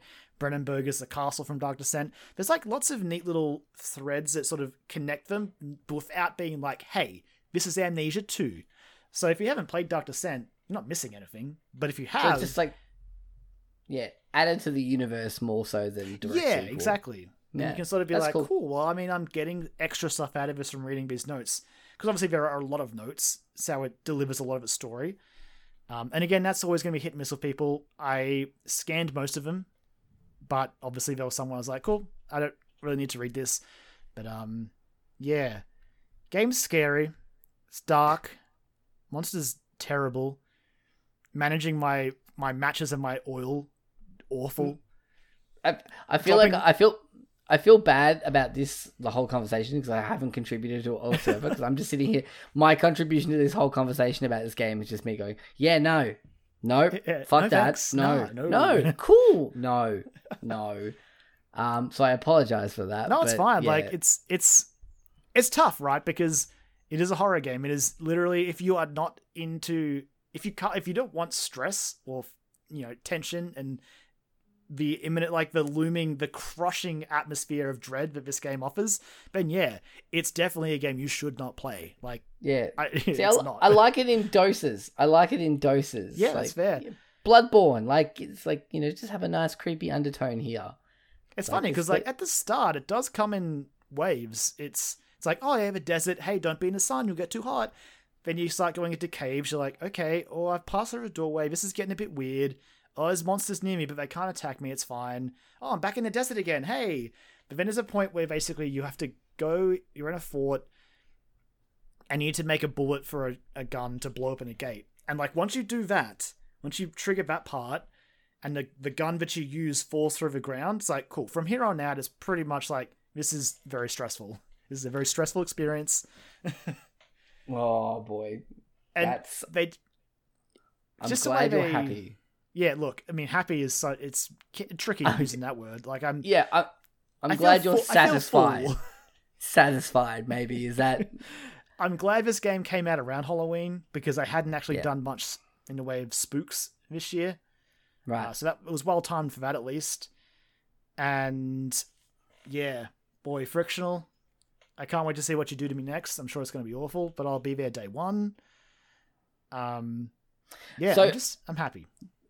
Just one last thing, just before we wrap up. I remember when this game got announced a few months ago or whatever, and they were saying they kept talking up about how they were going to do things that were really going to fuck you up. Like, do you feel like they delivered on that promise of they were going to go that extra mile to make things horrible for the player? I mean, Because it seemed like they were talking about crazy shit. Like they're like, "It's gonna be fucking crazy, man." I mean, there is a part that's pretty dark, but so essentially, again, slight spoiler, I guess. So skip the next 30 seconds to a minute. There's a point where the god's like, "Hey, your kid's sick. You need some Vitae to fix it." And you're like, "Well, cool. At this point, I know Vitae is fear, so that's terrible." And she's like, "Cool. So just sit in that chair and use that device over there, and it'll be fine." And the device, it turns out, is a torture device. And basically, you get to pick a canister to put stuff in. It's got a symbol on it, and you've got to match that symbol to a diagram on the walls. And basically, you build a torture device to... You don't see what happens. A door shuts, but you basically drain this guy of his fear and use it to give your baby a little bit of a jolt. And that was pretty dark. But again, Soma had some similar stuff where it was just like, hey, this machine, it's got a human consciousness in it, but unplug it. And you're like, oh, that's dark. That's a person? Yeah. God. God, Unplug it. I don't want to unplug it. I'm glad I asked, but I regret asking that question. But at the same time, like, there are games that I guess have done more to terrify me. Like, for example, I don't rate them as highly as the Amnesias and stuff, or even like Layers of Fear. But in Outlast, there's some stuff in those games I'm just like, good lord, no. I don't want this in my life. You've crossed the line, and I don't want it. No, thank you. And they were toned down as well as Outlast 2, yeah? Yeah, that shit was honestly, toned down. Even Outlast 1 has moments where I'm like, no, especially the DLC. No, thank you. If I had to like rate the guys doing like first person horrors, it's like Frictional, Bloober Team, and I'm sorry, Red Barrels. Like you seem nice guys, but no thank you on the Outlast games. Yeah. I wish I could. I wish I could. I really do sometimes. I would be so interested to at least like, even like when I do it, to just watch for Hunting Grounds Park, because that definitely feels like that's Amnesia right there. And that maybe we can make happen if we're able to catch up in person again. That maybe soon I could do. Joel. Soon we can. Yes. Then I can scare you to death. Fucking great. After surviving all of 2020 to think it would be fear that gets you. Fuck. Yeah, I'm just having flashbacks of watching you play PT, sitting on the couch watching you play PT. Oh boy. I mean, there's a game that came out this week called Visage, which sounds a lot like PT, and it sounds, apparently reviews are like, it's a bit frustrating, but if you like scares, maybe I'll link you the trailer later, Joel, but I don't know if you want to watch it. Nah, I'm good. I'm sitting in a fucking pitch black room, Kyron, and it's like either I get really hot and overheated, or, I'd stay in the light, and I've chosen darkness, which is fucking horrible. Yeah, see, so again, if Amnesia taught me anything, that's a terrible idea. It's gonna affect your sanity, Joel. I'm not even kidding. I feel like taking a break, turn the light on, but we'll power through. It's fine. But yeah, that's really about all. Like, I'll definitely probably have more to say about Amnesia later in the year, because I definitely I get people's complaints. It doesn't reinvent the wheel. The story isn't amazing. The last third of the game, I was sort of like, okay, the environments are sort of samey, even honestly very reminiscent of Soma. But still, I'm just so happy to see Amnesia, first of all, back, and to see Amnesia with what they've learned from Soma. I really enjoyed this game. Completely understand it if you didn't, because I know there were some reviews that were a bit lower. Some people being like, I thought we left behind this interacting with the environment whilst running from scary monsters. I'm like, that's the game, though. The game is like, okay, perform this task, but under pressure. And you're like, if you crumble, which you're probably going to, it almost makes the game more interesting, right? Yeah. Just like being asked to perform a simple task is just like, okay, there you go. And there's times when they do it to you where they're like, quick, you better do it. The flesh is here and you can hear the monsters. And I did it, but I feel like it took a long time. And I don't know for sure that the monsters wouldn't have come, but they definitely didn't get me in the time I took. So sometimes it's even just as simple as just applying the atmosphere to be like, quick. You're like, I feel very scared and this is very urgent. Please be over. That's a mechanic that's used in a lot of games as well. Exactly. Like I've experienced that in like non-horror games where it's just like, I mean, you can almost argue like the Telltale stuff as well. Oh yeah, just by having that countdown timer, it's like, oh shit, what do I want to say in this moment? Like that puts the pressure on, and so you really start to, and sometimes you'll make a decision and go, fuck, that's not what I wanted to say, and it's, sort of mimics having a conversation almost, where it's like, oh, that's not what I meant to say. I meant to say this. I just prefer my horror, weirdly enough. Maybe not necessarily when I can't fight back, but when you shouldn't. I feel like, again, don't be wrong, I love games like Dead Space, and I really love games like Silent Hill and all that, but when the emphasis is placed on just like outwitting them, it makes it that weird kind of, oh god, make it stop. Dead Space I can do. Dead Space, even though it fucking killed me sometimes, but Dead Space I can do. Like, put a gun in my hand and I could dismember things and it was fun. See, there you go. Yeah, see, I really do think you should definitely, if it ever gets re-released, good lord, please, you should definitely try Silent Hill 2. I want to. I actually do want to play that. That's one of the ones where I'm like, I feel like that's the level. That's maybe the limit, but that's the level where I could handle. Because I like more like that psychological sort of. And yeah, that is absolutely a psychological horror. what you I would don't say see it's is best. more scary. Yeah. Cool. Awesome. Well, I think with that's the end of our quest log because, oh boy, we played a few things this week. We did. It was nice. It blew out. It did blow out a little bit, but it's all fine. So I think hopefully I didn't meander too much with Amnesia. I was just trying to collect. As I was talking about my feelings, I'm like, oh, but then there was this. Oh, and then there was this, and this, and this, and it just sort of snowballed. Karen, that's me every week when I'm talking about a game because my brain runs at like 1,000 miles a minute, but my mouth runs much slower than that. So, yeah, I'm just like, I had a list. Yeah, you're way more prepared than I was. No, it was good. It was really good. It is fascinating to hear about these things because I am genuinely interested in like the stories and the mechanics and things about how these games are made. I just can't play them. I can't do it. And I've tried. Like, I mean, again, I hate to promote it, but there is visual evidence of me physically trying. And if you want to hear me do a high-pitched old woman scream, you can go and watch me do that by watching me play the Resident Evil 7 demo. That is on our YouTube channel. So you're in for Resident Evil 8 next year, Joel? You're in? I mean, look, it looks like Resident Evil 4, so maybe. I don't know. Oh, you heard it here. Maybe Joel will play Resident Evil Village. We'll see. I did like Resident Evil 4, so... Although every time I think about those strings at the end of that trailer, it just... shivers down my spine. Anyway, moving right along, we are now done with the quest log, so it's time to jump into a bonus round?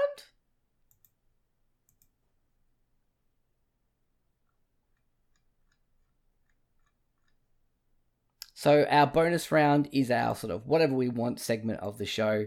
We are kind of going to operate it, I guess, like a Dope or Nope segment within the bonus round. So it's sort of like a round within a round. 2 for 1 deal. And exactly, this is going to be, let me just forewarn you, this is going to be, looking at a runtime, I'm going to be brutal with this. Yeah, I think we have to be. So, yes, as we mentioned at the start of the show, there was a Nintendo Direct Mini, a partner showcase one, the final one for 2020. It says a lot about it, honestly. Like, this is it. This is like the last partner showcase we're getting. Yeah. For this year. For this year.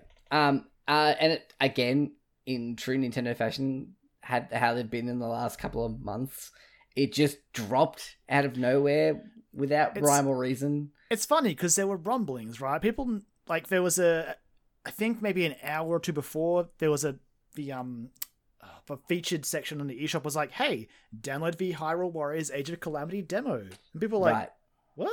That's and weird. then, like, Bravely Default 2 moved up the pre-order page and was being pushed there. It's like, but there's no date for this. There's something coming, isn't there? Right. Well, I think I think it was... I can't remember what I was doing, but I know I saw the rumblings, and I think I said to you, I'm like, could be something Nintendo coming, but also at this point with Nintendo, I never put too many eggs in a basket for it. Right, exactly. I can't remember what I was doing. I was doing something that night, and then it sort of dropped out of nowhere, and I was like, oh shit! All right, well, better watch this then. So yeah, we did get this partner direct, final one for 2020. So we're going to run through really quickly all the announcements, in no particular order. Hyrule Warriors Age of Calamity gets a new trailer and demo. We've already spoken about it, so it was dope. The trailer was good. It was dope, but for the purpose of this segment, no, because we're not going to talk about it because we already did. I will say you control the Divine Beasts and it looks stupid. Actually, that trailer was very cool. Yeah, that I did notice it. I was like, okay, well, I am definitely playing this game at some point.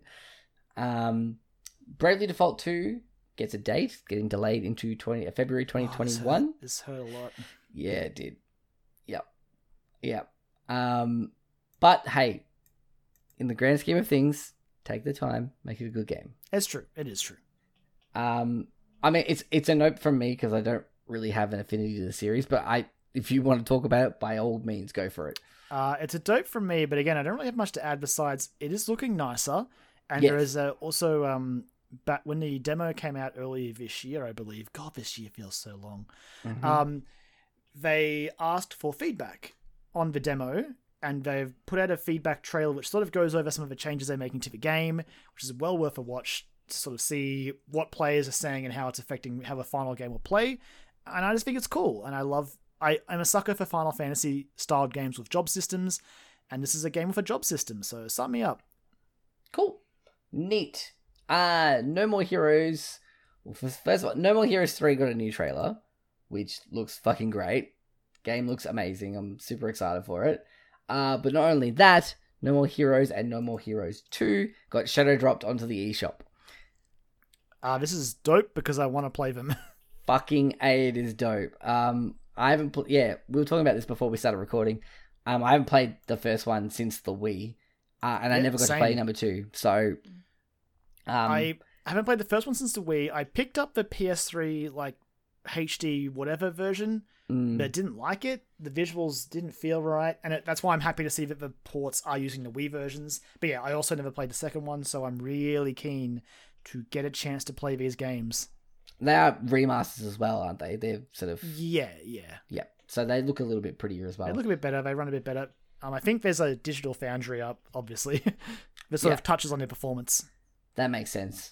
And they're pretty reasonably priced. I think the full price are only like $28 each. Yeah, they're currently discounted, I think, to like $24 for maybe the next week or so.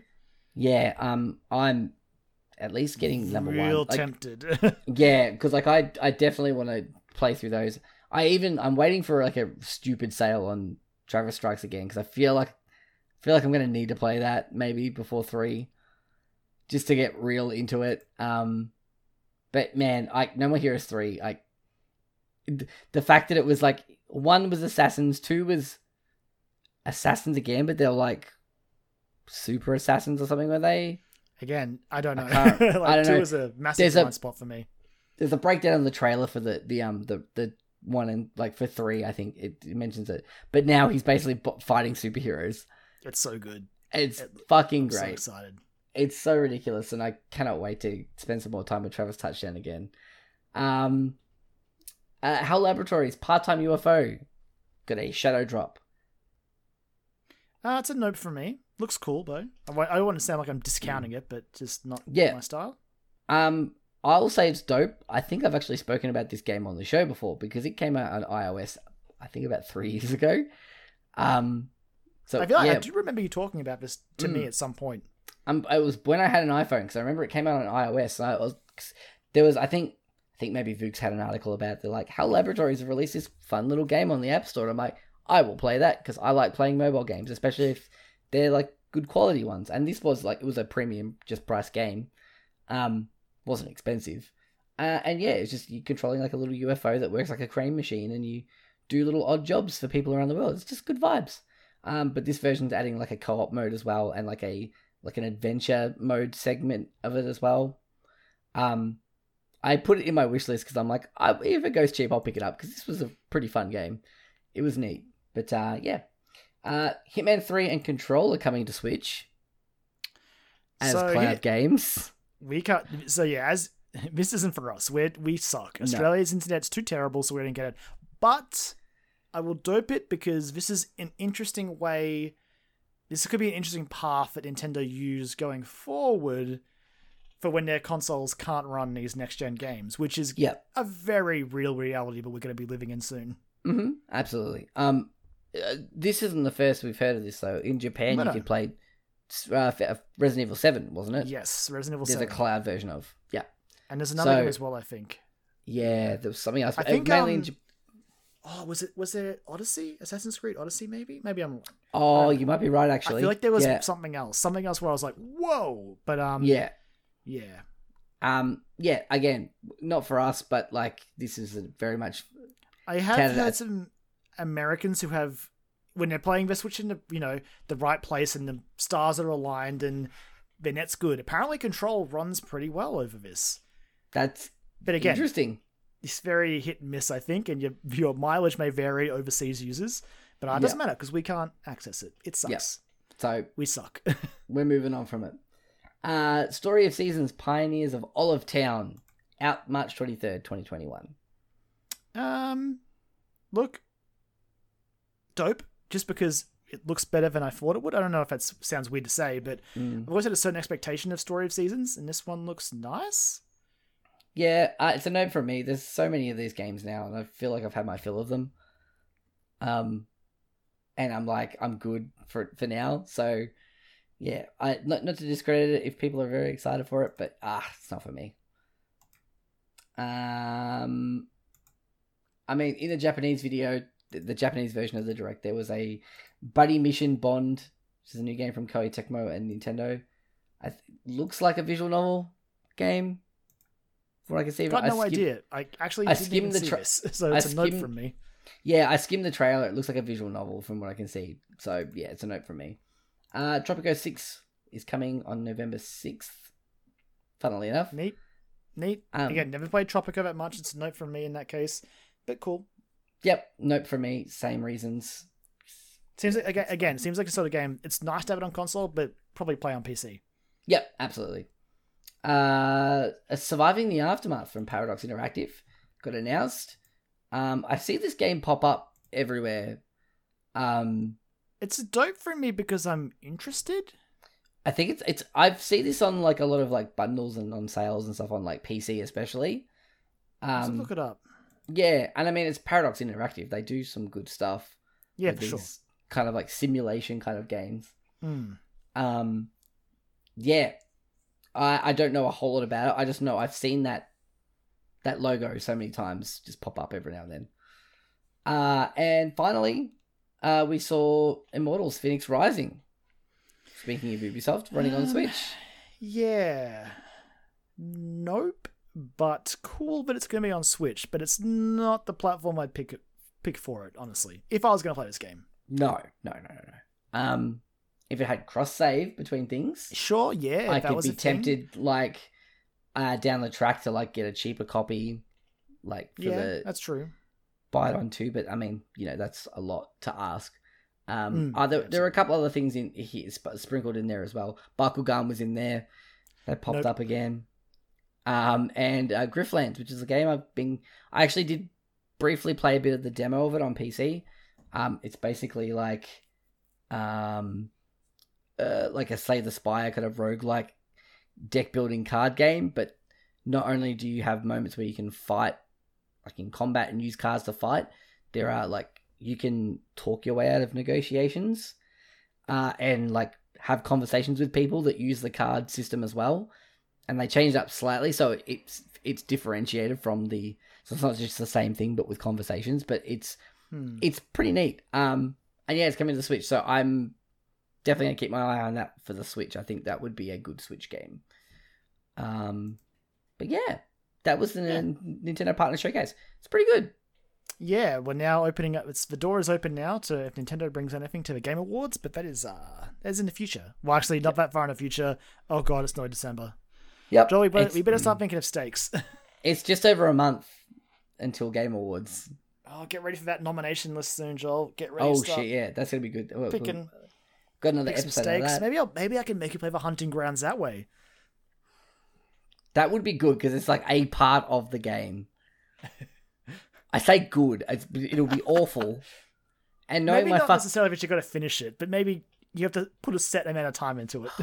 knowing my track record of the fucking Game Awards nominations. I know, that's why I'm not liking it. I'm not liking it at all. It'll give you more. It'll spur you to succeed, Joel. I'll make you play Jump Force. It's fine. I'll make you play. Damn it! I need to find something. God damn it! I mean, don't get me wrong, Joel. I would hate it. Like, I played the beta and it was terrible, and I love so many of those anime characters. Yeah. But I know you can find something, Joel. Just dig deep. I really will have to start thinking about some stakes now. But anyway, I think that's an episode, Karen. I think it is. So, as always, thank you for listening to this week's episode of the Dialogue Options podcast.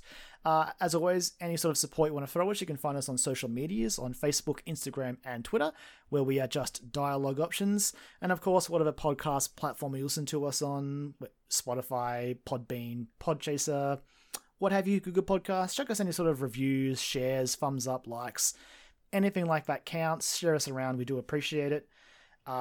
As for our individual Twitter accounts, you can find me on Twitter, where I am at LemonManX, where the most recent thing I tweeted was actually just before we started recording, and it was just Miss You Chaser. And everyone's just going to be like, what does that even mean? In Australia, there's this group of people called The Chaser who basically do satirical news. They used to have like an old ABC show. Fantastic to watch.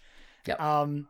Just because I guess they were like, screw it, they changed their name on Twitter to Donald J. Trump, used his Twitter picture, and just tweeted, "Don't vote for me, I'm an idiot." And in 20 minutes, Twitter was like, nope. Yep. Suspended, gone. And yeah, I just thought that was funny, so I miss you, Chaser. Please come back soon. Apart from that, I also did retweet just a bit further down my feed because we didn't get a chance to talk about it this week, and I'm sure we'll talk about it when we actually play the game. But that Spider-Verse suit in Miles Morales looks so good. Oh, yeah. Good. It definitely... Only using that suit. That combined with the Cyberpunk delay has definitely confirmed me. That's a day one. It's bumped up the list. That's a day one purchase right there. Where can I find you, Joel? You can find me at Jolie Mac, where I've just been tweeting a lot about Bluey. I've noticed that. Yeah, man. New episodes started coming out again, and it is good. It is so... Are you going to buy the Bluey Christmas book? Probably. I fucking buy everything. I'm still saying, anyone out there that may work for, like, you know, R&D for companies that are doing deals with Bluey, make adults t-shirts. Please. I want Bluey t-shirts. For me, I have so many for my son. I have none for me. I need them. I need them. Roger, if you want to buy it, that Bluey Christmas book came out today. It's called Veranda Santa. $10. That sounds great. I'm in. I did see another one that was like, My Dad is Awesome, and it's like written by Bluey and Bingo. We had that. I had a flick through that. Yeah, that was cute. I was like, oh, I love this. But honestly, yeah, legitimately, the first episode that came out, which came out on Grandparents' Day, the last 30 seconds made me cry. Like, openly just crying. It was beautiful. And so many of the episodes have. It is... If you're listening to this and you have kids, you probably already watched it. But if for some reason you haven't seen Bluey and you have children, watch it. If you don't have children and you enjoy wholesome, good vibes content, fucking watch Bluey. It is just the best. I could go on so much about Bluey because there are so many layers to why that show is so amazing. But I think it's one of the most important and best kids TV shows ever made. So I think I saw bits of the one where the parents are voting. The other yes, day. Yeah, that was a great episode. Like the Australian electoral, even just the detail on the signs in the background, we're like, yep, okay, you can tell it's an Australian election right there. The Australian Electoral Commission actually retweeted that episode and said this is really great because it shows the reason why we put our polling places in these sort of locations because there are areas for kids to play, and it also the episode teaches a lesson about democracy as well in a way. That's great. Yeah, it is just a mind-blowingly good show for a 7-minute kids TV show. But yeah, I'll stop talking about Bluey now. That's all from me. That's all good. Well, in that case, that'll probably do it for the episode. Do want to say that to all our friends in America, I hope you still have democracy soon. Yeah. Fingers crossed. You're in our thoughts for sure. 100%. Yes. Like, be safe. Hopefully. Otherwise, we'll catch you guys next time. Player 1. Player 2. Prepare yourself. 3, 2, 1, fight.